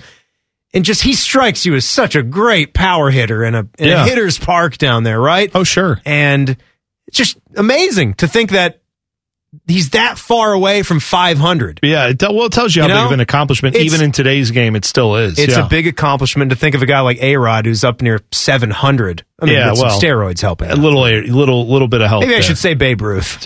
There you go. That's better. Why did I go A-Rod? That's okay. When Babe Ruth is there.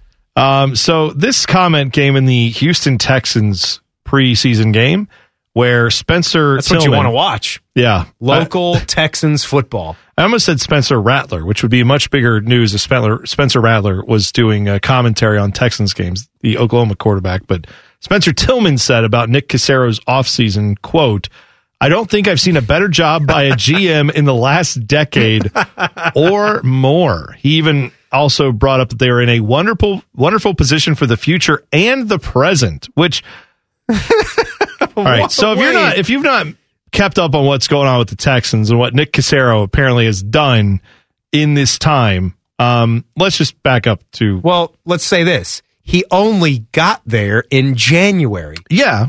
Well, so there's that. Well, and then he arrived, and they've been a dumpster fire. Yes, ever since. And he was tasked before. He was tasked with hiring a head coach, and they ended up with David Culley. Brought Lovie Smith back too. Yeah, not one of the top, guys out there. Kind of more of a questionable hire, I think, is certainly being fair. Then that there was also the situation where Deshaun Watson, prior to all his legal issues or whatever these issues end up being, he was not happy that Casero was even hired because he wasn't consulted on the deal. But also, I mean, they've brought in kind of weird acquisitions this offseason, running backs, where you're just like, what's their plan? It's not, don't make any mistakes. It is not like the Texans have done this just, we're clearing everybody out and we're making, no, like they really don't seem to have a plan. And even if you want to say they did do a good job, better than anyone in the last 10 years, I don't know if you've paid attention to the NFL. There's been a lot of pretty big turnarounds in the last 10 years.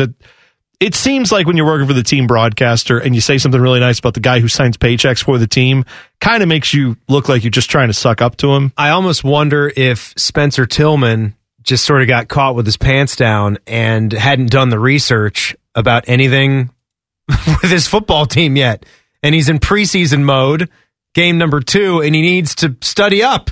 If he's been having a long vacation, I don't know. Has he even met Nick Caserio yet? I'm not sure. It almost seems like, what are my talking points, Yeah. What do I say? Oh, yeah, Nick. I mean, boy, leadership strong, a good foundation here. Right. He really wants to, join our community and represent everything that we want here with the Houston Texans organization. Yeah, we're ready to go. It's like, wait, what? Knowing then how to take it works, it a step farther, just stick with the mumbo jumbo. It's a preseason broadcast; it'll be forgotten in 10 seconds. Sometimes, as a broadcaster, you get down a road where you're suddenly like, wait, what? Why was I saying that this guy was one of the top 5 quarterbacks in the league? Why did I say that? I don't think that. Right, and maybe that's the case here, where he just was trying to be a little positive spin on all the negativity, and he ended up saying something really stupid. I don't know, but that was pretty bad. I was telling you before, just real quick, like, we made fun of this back when I was doing the show with Beanie.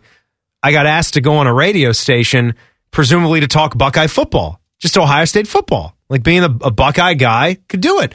And before long, this guy is asking me questions about very specific teams. And I'm not going to lie, I didn't have my Phil Steele mode on. He was asking me about Alabama and their quarterback rotation and running game, and then was asking me about who I like in the Pac-12 that year and what's going on with UCLA. It was so awkward. Oh, I bet. We actually had clips from it years ago. It got purged. It was hilarious. Yeah. So you talk about BSing your way through a segment. It's just a total tap dance. Yeah. Sounds like what Spencer Tillman was doing for sure. We come back. If you've missed anything from the first 2 hours of the program, we'll get you caught up on the rundown coming up next. It's Man and Bone with Timmy Hall filling in on the Fan. Fan traffic. From the Logan AC and Heat Services Traffic Center. Good afternoon. A couple of accidents to watch out for. You'll find a crash on I-71 northbound at 670. Police on scene in this area trying to get things clear, but plan on some backups in the meantime. And an accident on Northwest Boulevard north of West Lane Avenue. Also reports of a fuel spill. Please be very careful over here. You might want to avoid this if possible. This traffic report is sponsored by Safe Auto Insurance. Good news, Ohio. Safe Auto offers state minimum car insurance for less than 66 cents a day. Safe Auto is available 24/7 to help you save. Get a quote in less than 3 minutes at safeauto.com or 1-800-SAFE-AUTO. Play it safe, Safe Auto. I'm Leanna Ray with Fan Traffic. Your undisputed leader in talking about nothing. This is Man and Bone. Hope you're having a good Monday. I almost said Friday. Jeez, my brain is already to Friday, and it's Monday. I get it, because when you're 10 days away from the Buckeyes booting the football into the air. You want your days to just keep moving on as quickly as possible, and let's get there. Let's get to September 2nd. I'm good with I need the weather to change. Like someone said back to me, like, what about your philosophy about just living in the now, letting the time go, because you already live in a time warp. Like the days just roll by, especially when you get to Big Ten football. That's the ultimate time compressor. You're right to Thanksgiving and then Christmas. It's just like that. It's just blank pages on a calendar, right? Blank boxes. You just whip through them game week to game week. But I just need the weather to turn.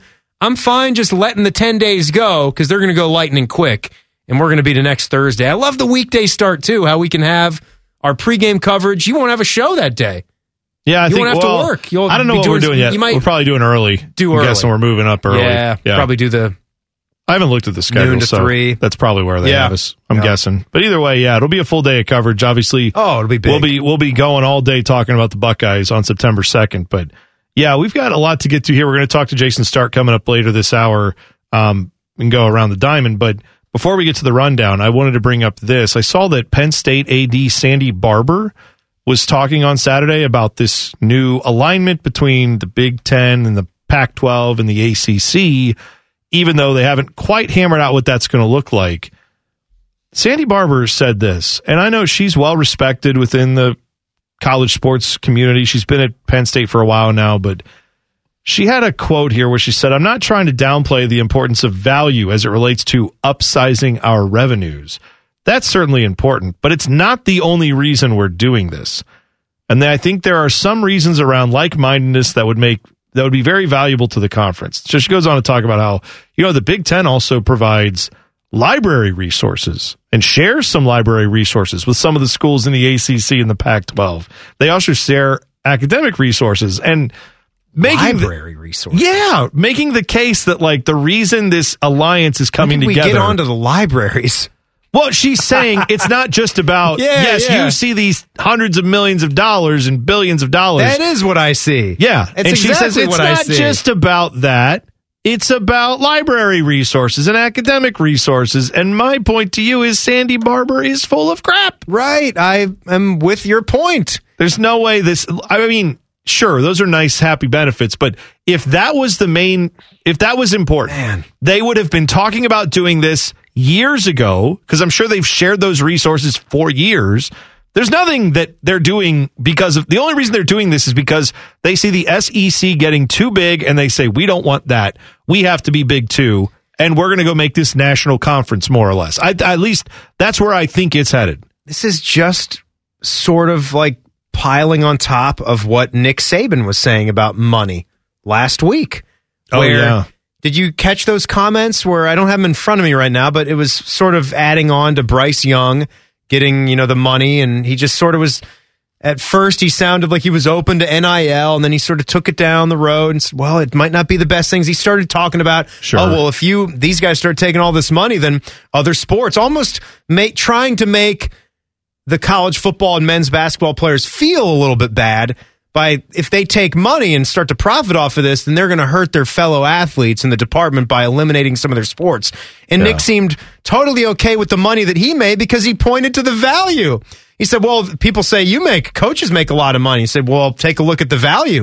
Look at the value that I bring in for Alabama. It's like, yes, exactly. It's almost value. So the players bring a lot of value. Because there's no such thing as the games without the value. And anytime someone that makes a lot of money says it's not about the money, it's like, let's talk then. Let's give some of that up. Real quick, let's sprinkle that around more libraries. Real quick, name one the Sandy Library. Here's what bugs me about that argument. People will say, well, these coaches, they bring so much. And you'll usually hear that from the coaches and from some people who defend the system as it currently is. And my problem with that is this. How can you defend the system as it currently is? Answer this question for me, Tim. If there was, now we will never have this. I am not saying we will. Just play radio with me for a second. If we had an actual minor league system for the NFL that was viable and watched like college football is, but it was just... What would these guys be making? It was owned by the NFL teams. Yeah. Nick Saban would either still be in the NFL or he'd be at least coaching in that league. He wouldn't be at Alabama getting a $10 million a year salary. There's no way. The minor league coaches make nothing. Well, right. The minor league coaches make nothing.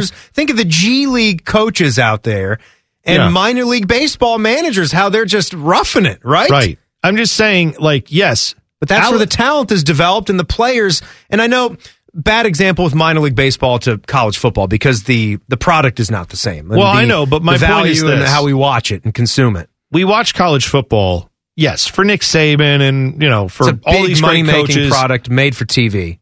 But the reason a lot of people got into college football is because of Alabama. They went there. Ohio State. They went there. They grew up around it. They watched those games from being a kid. They're whatever famous it is. Brands from the past. Yeah. Those brands have value. They are worth a lot. And then those brands want to win, so they hire the best coaches. And currently that's the rate, is to pay Nick Saban $10 million. And the top coaches make routinely $6, $7, $8 million. But this idea that I bring that value... Nick, if there was a viable minor league system and then you were asked to coach at the third tier system, which is Alabama, you'd make nothing because it wouldn't be worth anything without the players. You get the best players don't have anywhere to go play other than there. So that's where they are. If they did, then they would go to that system and people would watch that. They wouldn't care as much about it. You wouldn't get paid as much. So since everyone does watch this, why does Nick Saban deserve to get paid something? But the players don't bring any value. It's ridiculous. It's hollow. And to hear all this coming up now when there's a chance that the players earn, it's just typical, right? It's typical. And I know you got to hit the rundown. Well, we can blow out the rundown. We blow out the rundown sometimes. Here's the rundown. CJ Stroud's your quarterback for the Buckeyes. So there you go. You got that. And then he starts. The Crew are a dumpster fire right now, and Caleb Porter may not be long for this world if he doesn't turn it around. Reds back to you, Timmy. Swept the Marlins. Reds swept the Marlins. We'll talk to Jayson Stark about them. There you go. All right, let's continue. I was going down another Wikipedia wormhole this past weekend. Last week when we were finishing things up on the Buckeye show, which is coming at you Tuesday, Wednesday, Thursday. There's going to be a special show tonight. Yep. Ohio State football season kickoff show. So stay tuned for that. That'll be fun at 6. Paul will be in here, right? Jim, Paul, Skip, Matt Jim Andrews Lachey will be chiming in as well. So that'll be a fun little quartet getting you ready. I was looking at Big Ten championships, football championships. And do you know about the University of Chicago and their history in the conference? Were they in the Big Ten at some point? Yeah, they were a founding member. And I was laughing because as you look things up, you'll find that Chicago still has more Big Ten titles than Penn State, which I know Penn State came in the 90s, but they've been here a good long while now. 30 years, and they're such a dominant football program. They've got 4, but funny to see that Chicago, who hasn't been a member of the Big Ten since like the 30s or whatever. Right, yeah. And Nebraska, Indiana, Chicago's got more than Indiana. They've clearly got more than Nebraska, Maryland, and Rutgers. But what blew me away is what I read about Chicago and why they got out. Because this was back in the 30s, almost 100 years ago. Their president at the time, his name was Robert Hutchins. And his decision was don't really like what big-time college athletics. Mm-hmm. I just laughed. I was like, wow, in 1939, you're thinking about, not sure I like where this is going, where salaries are getting like this and ticket sales, and it's turning into such a big product. So they got out, and this was a big-time program, and they didn't start back up with football until 1963 as a club team. Yeah. It blew me away. It reminded me of the president that more recently left North Carolina, and they were going through their stuff. Butch Davis had him in some hot water. Yep. Roy Williams, of course, the paper classes, and nothing was ever going to stick to him. But one of their prezes left to go to like Wash out of St. Louis, just a big time academic school, citing the same kind of things. Just like, I'm a president, care about the academics. I don't really care about the big time athletics. I'm just wondering what Hutchins would have said today. Oh, dude. Well, seeing what it's been like the last 20 years since TV contracts have blown up, and just how ridiculous it is. And, that's the thing you throw back to Nick Saban. It's, dude, like, yeah, you bring value, but that's because there's so much money in this game, and it's been like this now, and it's been building and building for 30 years. People act like that's a new thing. It's not a new thing. The amounts have gone up, but you look at college football when it first started in the 20s and 30s and 40s, like you're talking about. There was Penn University, I believe, was the school that did this, where they had a bowl game at the end of their season in the late 30s, early 40s, probably late 30s. I think it was before the war. This is some bone of education type stuff here. Yeah, well, they were offered to go on their, they were offered to go to their bowl game, and the players said, we will not go to the bowl game unless you up the amount of money we're currently getting paid, because they were getting paid. And the coach was like, well, I can't get more money for you. And they said, well, bowl games are pointless anyway. Bowls off, huh? They're just for sponsors, and it's stupid. How about that? So they just didn't go. Yeah. They just didn't go to the bowl game because of that. And I don't remember if they canceled it or what they did with the bowl game, but I'm just saying that argument of like, should players hold out for the bowl game or not play because they've got it's been happening. I'm just saying it's not new that occurs. So, yeah, I could do that discussion all day, Timmy. By the way, we should fire it real quick. Bodie, just hit the rundown sound real quick, because I think we do. Common Man and T-Bone's The Rundown. The Rundown. There you go. There's the rundown with Timmy Hall and I just talking about college football. Hope you enjoyed it. We do that sometimes. It's okay. Do you have to close the rundown, or is it just an open-ended rundown? It's just the same thing. It's the same. There you go. There you go. The Big Ten, speaking of college football, and we were just talking about the Big Ten, they've laid out their COVID plan for this year. We'll discuss that next. It's Man and Bone on the Fan. Fan traffic. From the Logan AC and Heat Services Traffic Center. Good evening. Watch out for an accident still blocking the right lane of I-70 downtown split eastbound at US 23. Police are blocking the right lane, and traffic is bumper to bumper from the 71-315 West split. Plan on some heavy slowdowns, and please avoid if possible as traffic continues to build in that area.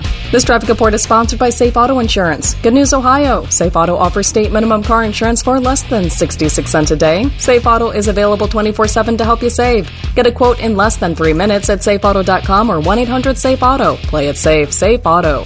Only at Array with fan traffic. Come for the obesity, stay for the anger. This is Common Man and T-Bone. Welcome in. Hope you're having a good Monday. Timmy Hall is filling in for Common Man today. We'll go around the diamond with Jayson Stark coming up 5:34. All the baseball news and notes you need. Don't forget, as I've been telling you, I'm excited about this weekend, Thursday, Friday, and Saturday. It's Connecticut's open house savings event. You can join Connecticut for big savings on water treatment equipment, salt filters, and supplies. You can get $1,000 off a Connecticut Premier Series water softener with any softener trade-in. That is just like the water softener I have in my house. Also, $700 off a Connecticut K5 drinking water station. No more buying bottled water. We don't have to buy bottled water anymore. I love that. Hated lugging those things into the house. Now you don't have to. Plus, that's nice. Yeah, it is nice. Thank you. Must be nice. That's right. Drinking out of the stainless cups a lot now. That's right. Oh, yeah. Reusable, safe for the environment. Mm-hmm. That's right. 25% off filters and accessories during the sale. $1 complete water softener inspection. $500 off an iron sulfur filter. They got everything out there to fix your water. Get the funk out of your water with Connecticut. And if you've been listening to me talk about this, you've wanted to make the purchase, now is the time. ConnecticutColumbus.com for more details on this open house savings event this Thursday through Saturday at their location in Canal Winchester, ConnecticutColumbus.com. .com. Can't say it like Mike used to. What do you do when you go to the website? Do you click anything? They have a place where you can punch me in the junk, and you click on that repeatedly. No, I wish they did. You're the only one that can handle it. Pretty tough. I don't know what to tell you, Tim. Digital me, pretty tough. So here's the Big Ten's plan on COVID. They are going to follow what the Pac-12 and ACC are doing. Foreshadowing, perhaps? I don't know. We'll see. But the Big Ten announced Monday that any team unable to field a team this upcoming season due to a COVID outbreak will forfeit their game. This is similar to most of the other Power 5 conferences, although I don't think the SEC has outlined their procedure just yet. But this seems on the surface pretty reasonable to me, right? If you can get your team vaccinated, get them to a point where you don't have massive COVID outbreaks, hopefully that'll be a good thing. Here's the problem with the variant. As we understand it, there are still breakthrough cases do occur, even if you're vaccinated. You could still catch COVID and test positive for it. And it sounds like even if you test positive for it, you're still going to have to sit out for a period of time. Maybe not as long as someone who's unvaccinated, but each of these conferences has those policies as well.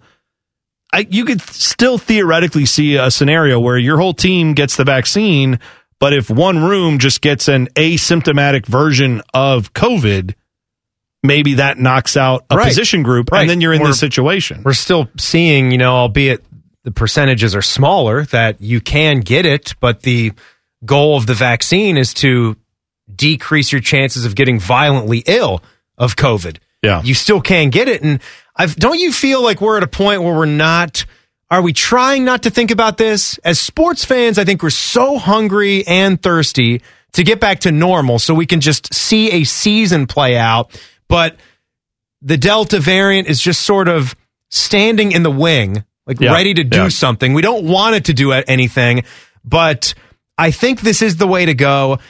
You want to be able to keep the season moving forward. Again, there's a chance where not everything could be completely fair and on the up and up when everything is done, but at least you are in line to start the season in September 2nd. I was sitting at my desk last week, and we hit the 1 year anniversary recently when the season was canceled. Yeah, momentarily. Right. And then it just sort of blew me away looking back at the fact that we didn't start the football season almost until November. It was just crazy. It was October 24th. We tried to cram in a football season. At least we're doing it on September 2nd. I almost, with hearing everything now still about the Delta variant, the vaccines had some movement with FDA approval here, which is a big piece of news. Yeah. I almost wish that we could have started earlier again, so we could still have more pockets in the schedule, so we wouldn't have to just go straight forfeits. Because again, it might not be anyone's fault. Well, right. That's the thing that I try to be cognizant of. You can get the vaccines, but you could have the outbreak, and it might not be anyone's fault. But now they're saying, tough, it's going to be a forfeiture. It's going to be a no contest. Life will go on. Yeah, I think obviously the goal with this is to try to get as many of the teams as close to fully vaxxed as possible. Yeah. What did Ryan Day say today that they've got? Only 10. He put a number on it. He said 10 guys don't have the vaccine. Everybody else is vaccinated. Which is a good percentage. Yeah. It's not Ole Miss, where apparently Lane said a week or two ago that everyone was vaccinated. Oh, hey, that's Staff, good news. Players, everything. I do remember last year when everybody said, you can't ask these guys if they have COVID or not, or you can't judge any of that because of HIPAA violations or something. And it's we're not asking for names. Well, no, but it's know how many. But now everyone's talking about how many of their guys are vaccinated. So it's clearly that's not the case. So I don't know why people brought that up HIPAA last year. when it's anonymous. Well, yeah, that's true, right? So if you just say hey, we have 7 guys out due to COVID, you're allowed to say that, which we all could kind of figure that out. But, right, and you're still not going to be able to know because, like you were saying, you could have the vaccine and still have a test that pops up that's going to cause you to be out. It's just... It's again we're interesting, kind of walking on eggshells, seeing how this goes. But with the FDA approval, I didn't bring that up to be negative or anything. It's more about just keep this in mind that this still exists as a possibility. Get the vaccine; it's great. All these things are good. Hey, it's just more of the idea that we're not out of the woods yet, unfortunately, and I hope it doesn't come into play this season. but just know that it could, and this is the policy if it does. But we've got interesting things that are on the horizon, and I am dying to see how some of this stuff plays out, because mask mandates have been put into effect by companies everywhere. That there's going to be some football business rights to do what they want to do. There's been some college football teams that have said... Nick Rolovich has till October 18th out at Washington State, somewhat of a new guy, to get the vaccine or supposedly be gone unless he can come up with some kind of exemption and argue some point that's on his side there. And I would be that's an interesting... intrigued to know what that would be. You brought up Nick Rolovich, and I don't know for sure, but I'm guessing most college football coaches at some point have given a speech about not being a distraction.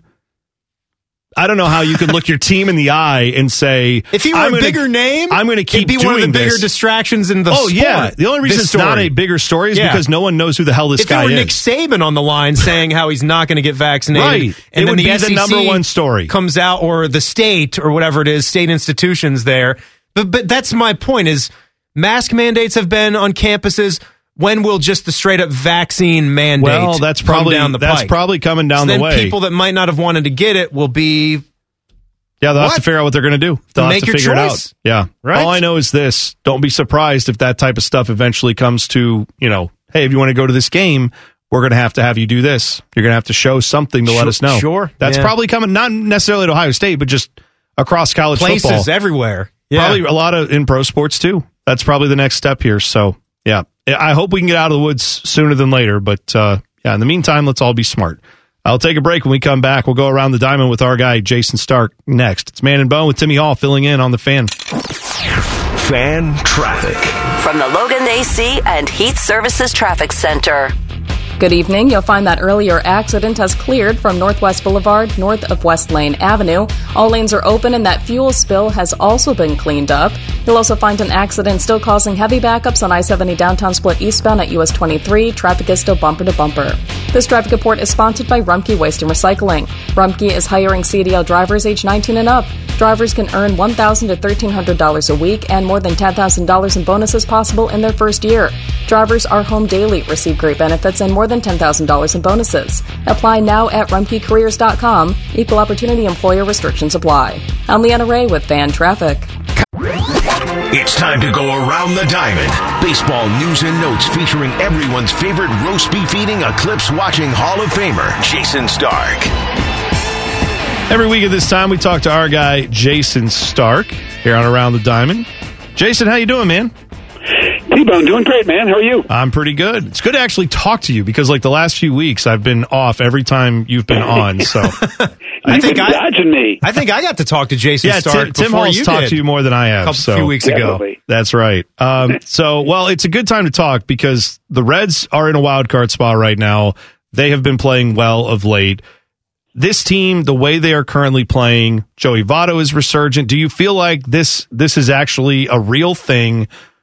Or is this more of, the Padres are just not doing what they're supposed to do, and if they figure it out, then that's all going to go away? Well, I said that part last week. The Padres have done enough. Okay, they've done enough collapsing to make this all possible, but I think the Reds are in great shape. The Padres now have the hardest remaining schedule in the league. The Reds have the easiest. They've gotten healthy again. Luis Castillo's dealing again. This is the best version of Joey Votto in 4 years. Baseball Reference, when I looked earlier today, had their postseason odds at 74%. Wow. It's going up and up and up. Yeah, the Padres at 17. But the thing is, I just talked to Joey Votto for our podcast, and they know they've got to win in Milwaukee if they're going to win the division. Otherwise, this is a wild card thing. Jayson Stark is with us, and the other thing the Padres did. Sorry, man, I was lost in the sauce for a second there. So the pitching coach just getting axed, and you just threw out the number there. So yeah, it's getting dire with the schedules that are left and what the Reds just did with the sweep of the Marlins. But how about this move by San Diego to get rid of their pitching coach here today? Yeah, to fire Larry Rothschild, and if you look at their staff. It's true that a lot of guys have gotten worse, especially Blake Snell, Yu Darvish, the two biggest acquisitions on that team all winter. But you know what? It feels like they needed somebody to blame, doesn't it? Their whole rotation's hurt, really, except for Joe Musgrove. They have almost a 6 ERA as a rotation since the deadline. They didn't deal for a single starter when the deadline came and went, and that was a real head-scratcher. So to me, this is more than just a failure of the pitching coach, but they were going to find somebody to blame. Yeah, they're talking about just getting a different voice in there is the excuse that they're the excuse that they're going with right now when the Padres seem to be going down, which I can't believe we're in this spot, like being on the side of the Cincinnati Reds. The Reds seem to be up and the Padres down now with their hitting prowess. But, speaking of hitting prowess, Jason, it's an incredible milestone when you see a guy get his 500th dinger, and that's exactly what Miggy Cabrera did. I just wonder, just what you're, being a baseball guy, do you gravitate more towards somebody joining the 500 club or the 3,000 hit club? And it's awesome for Cabrera because he's going to join that club too. He's one of the great hitters of all time. Yeah, he is. And, these round numbers are excuses to take a step back and look at the player who's achieving the round number. And I know that Miggy isn't what he used to be, but this is a great time to remind the world he's one of the greatest right-handed hitters who ever lived. This could be true by the end of this year, if not early next year, but right-handed hitters in history with a 300 lifetime average and as many home runs and extra base hits as Miguel Cabrera, it's going to wind up being Hank Aaron, Willie Mays, and Miggy.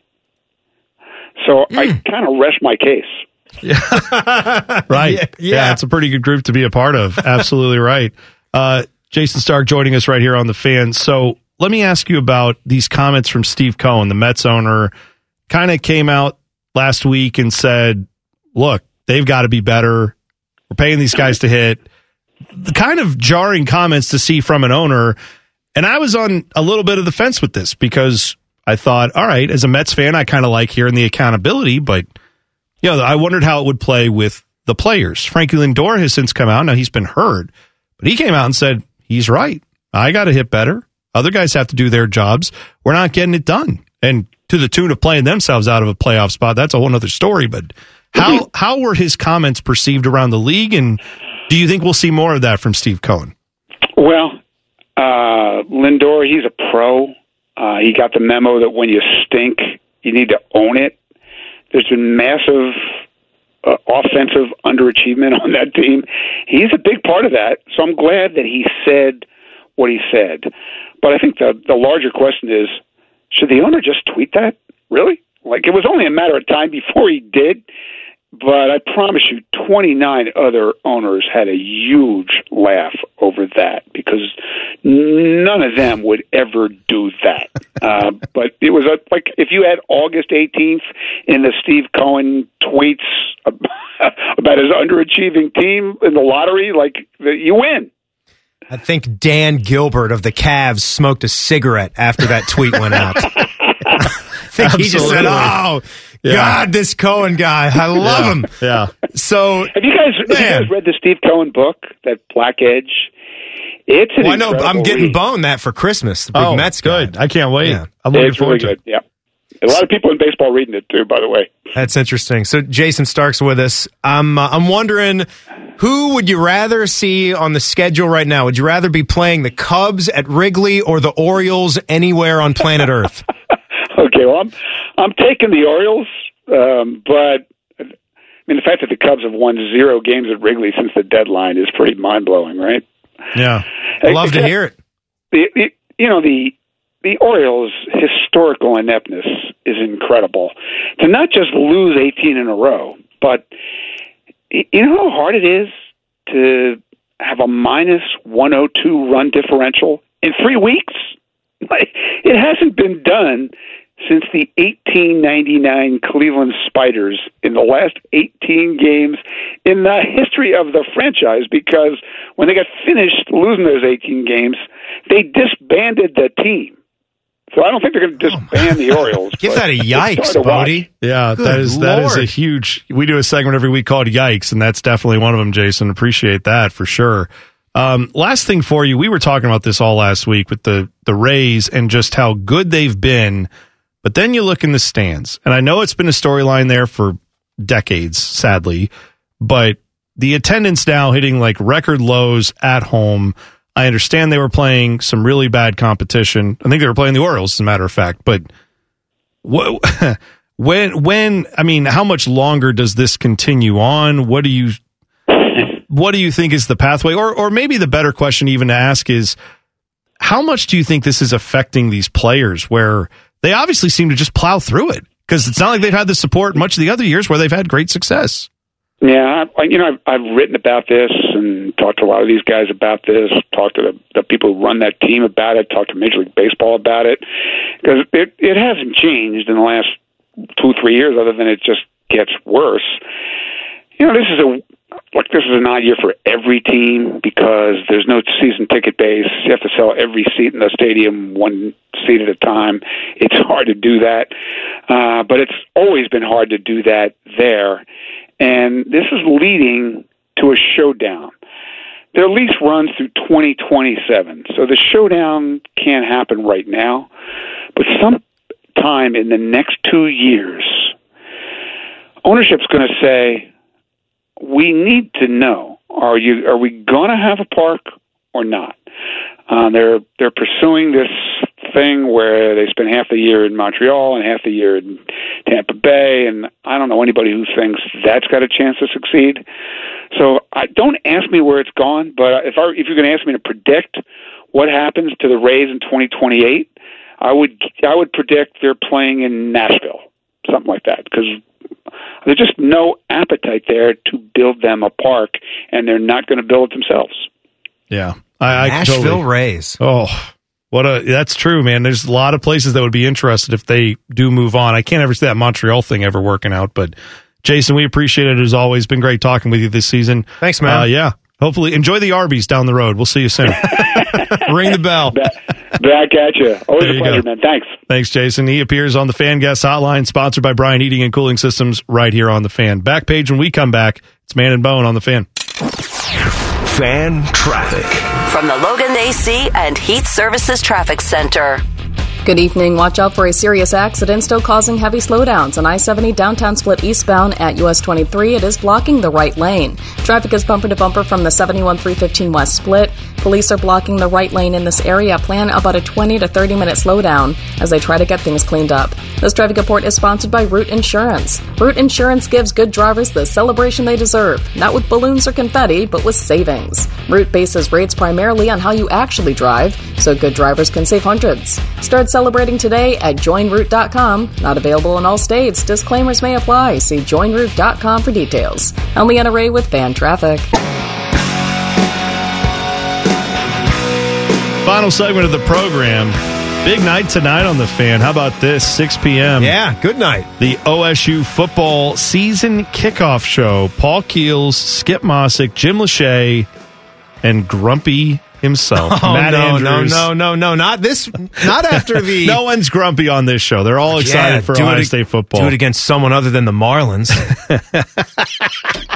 You asked him about the Reds, and that was he actually did tweet like a little broom. So he was taking. Okay, he was taking it. He's all right. He's excited. But before it would be like, yeah, but against the Pirates. Oh, you know? Right. Yeah, got to do it against a good team. Do it against a good team. Hey, I respect it. But here's the thing with the Marlins are not good. Matt Andrews, our guy, just embrace the fact that you're grumpy occasionally. That's good. I'm grumpy all the time. So just live in that world and be grumpy and don't be afraid of it. It's all right. You're not, it's weird with you because you're negative bone, but you always sound happy.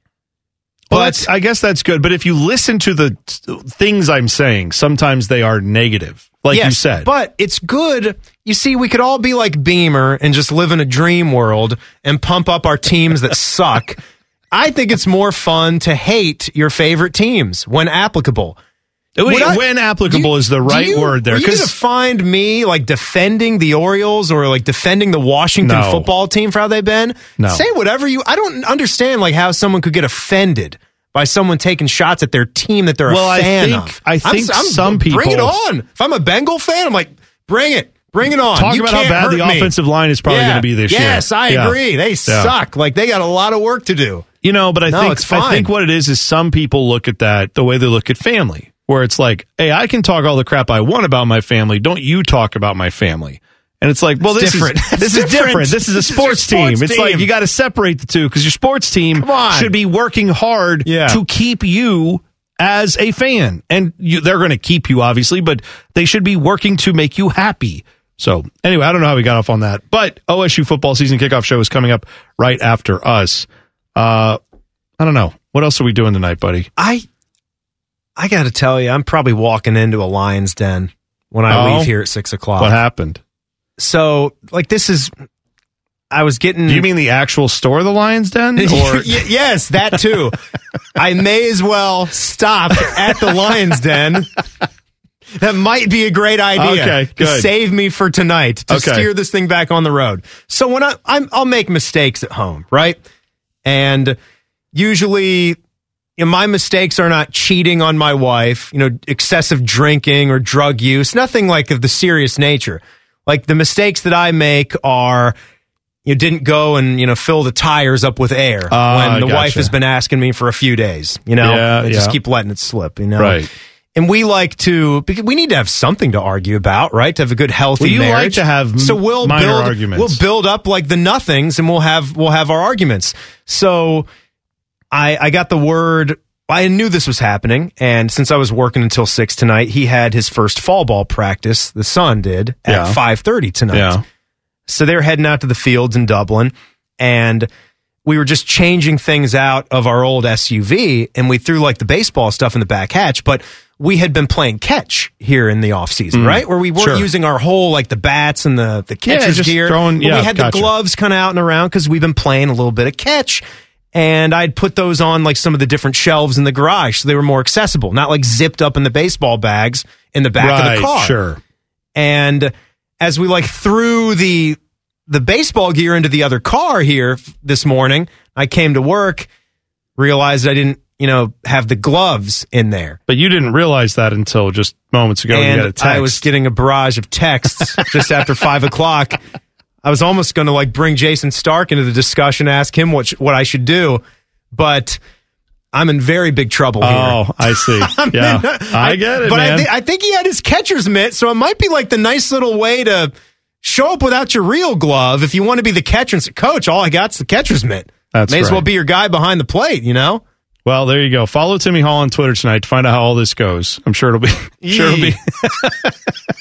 I find it's better to talk about it on the air than to tweet about it. That's probably right. That's probably true, because then tweets are just saved for posterity forever. Tweets are just there. Yeah, it's going to be more of a problem. I just figured I'd let this out. And I'm not blaming. It's my fault. It is. As I sit here, I'm with Sarah. It's your fault. Yes, you suck. I'm going to walk into the teeth, and I deserve it. I'm going to get shredded. So I don't know if I'll be back tomorrow. All right. I don't need the vasectomy anymore. Yeah, I got it, buddy. Well, hopefully it works out for you. Hopefully it's okay. Back page, let's do it. The Back Page. The Back Page with Common Man and T-Bone. Sponsored by Care Heating and Cooling. When you need a company you can trust, call 1-800-COOLING. Go ahead, Timmy. How ironic. I've got a headline that says Marlon Wayans explains why his mom is the reason he never got married. So, really, this is Marlon Wayans talking about the way he does relationships. And this story started off kind of sad, where Marlon was talking to Essence, and he said, my mom passed, and on her deathbed I said, can I tell you something, woman? She was in a lot of pain, and she was fighting to stay alive or fighting to go. And I said, I'm 47 years old, and I've never been married because I always wanted you to be my number one girl. Oh, wow. My mother turned over. She looked at me, grabbed my hand. She pulled me close to her and said, I know. I love you, too. And he said some of the other reasons. I never got married because I knew my mom needed me. Women sometimes want to battle for your attention. They want to battle for your love. They want to be the one. Me and my mama share the same birthday. I'm not trying to hear you. And that's how he's done it. He's got 2 children with Angela Zachary, who he's dated for more than 2 decades, but idea of marriage never crossed the mind. There you go. Very interesting story. Thanks for sharing that. Marlon Wayans. Tim will be back tomorrow. Tonight, you've got Paul Keel, Skip Mossick, Jim Lachey, and Matt Andrews on the OSU football season kickoff show. That is coming up next. We'll see you tomorrow. Man and Bone, right here on The Fan. Fan traffic. From the Logan AC and Heat Services Traffic Center. Good evening. An accident to watch out for. You'll find a crash on 71 northbound at 670. It is causing slowdown. Should be in the clearing stages pretty soon, but watch out for delays in the meantime. And more backups expected on I-71 southbound between 670 and East Broad Street. This traffic report is sponsored by Safe Auto Insurance. Good news, Ohio. Safe Auto offers state minimum car insurance for less than 66 cents a day. Safe Auto is available 24/7 to help you save. Get a quote in less than 3 minutes at safeauto.com or 1-800-SAFE-AUTO. Play it safe, Safe Auto. Every fan knows the right player in the right position can be a game changer. Put LifeLock between your identity and identity thieves to monitor and alert you to threats you could miss. Plus, with a U.S.-based restoration specialist on your team, you won't have to face drained accounts, fraudulent loans, or other losses from identity theft alone. All backed by the LifeLock $1 Million Protection Package. Change the game on identity theft. Save up to 25% your first year at LifeLock.com/aware.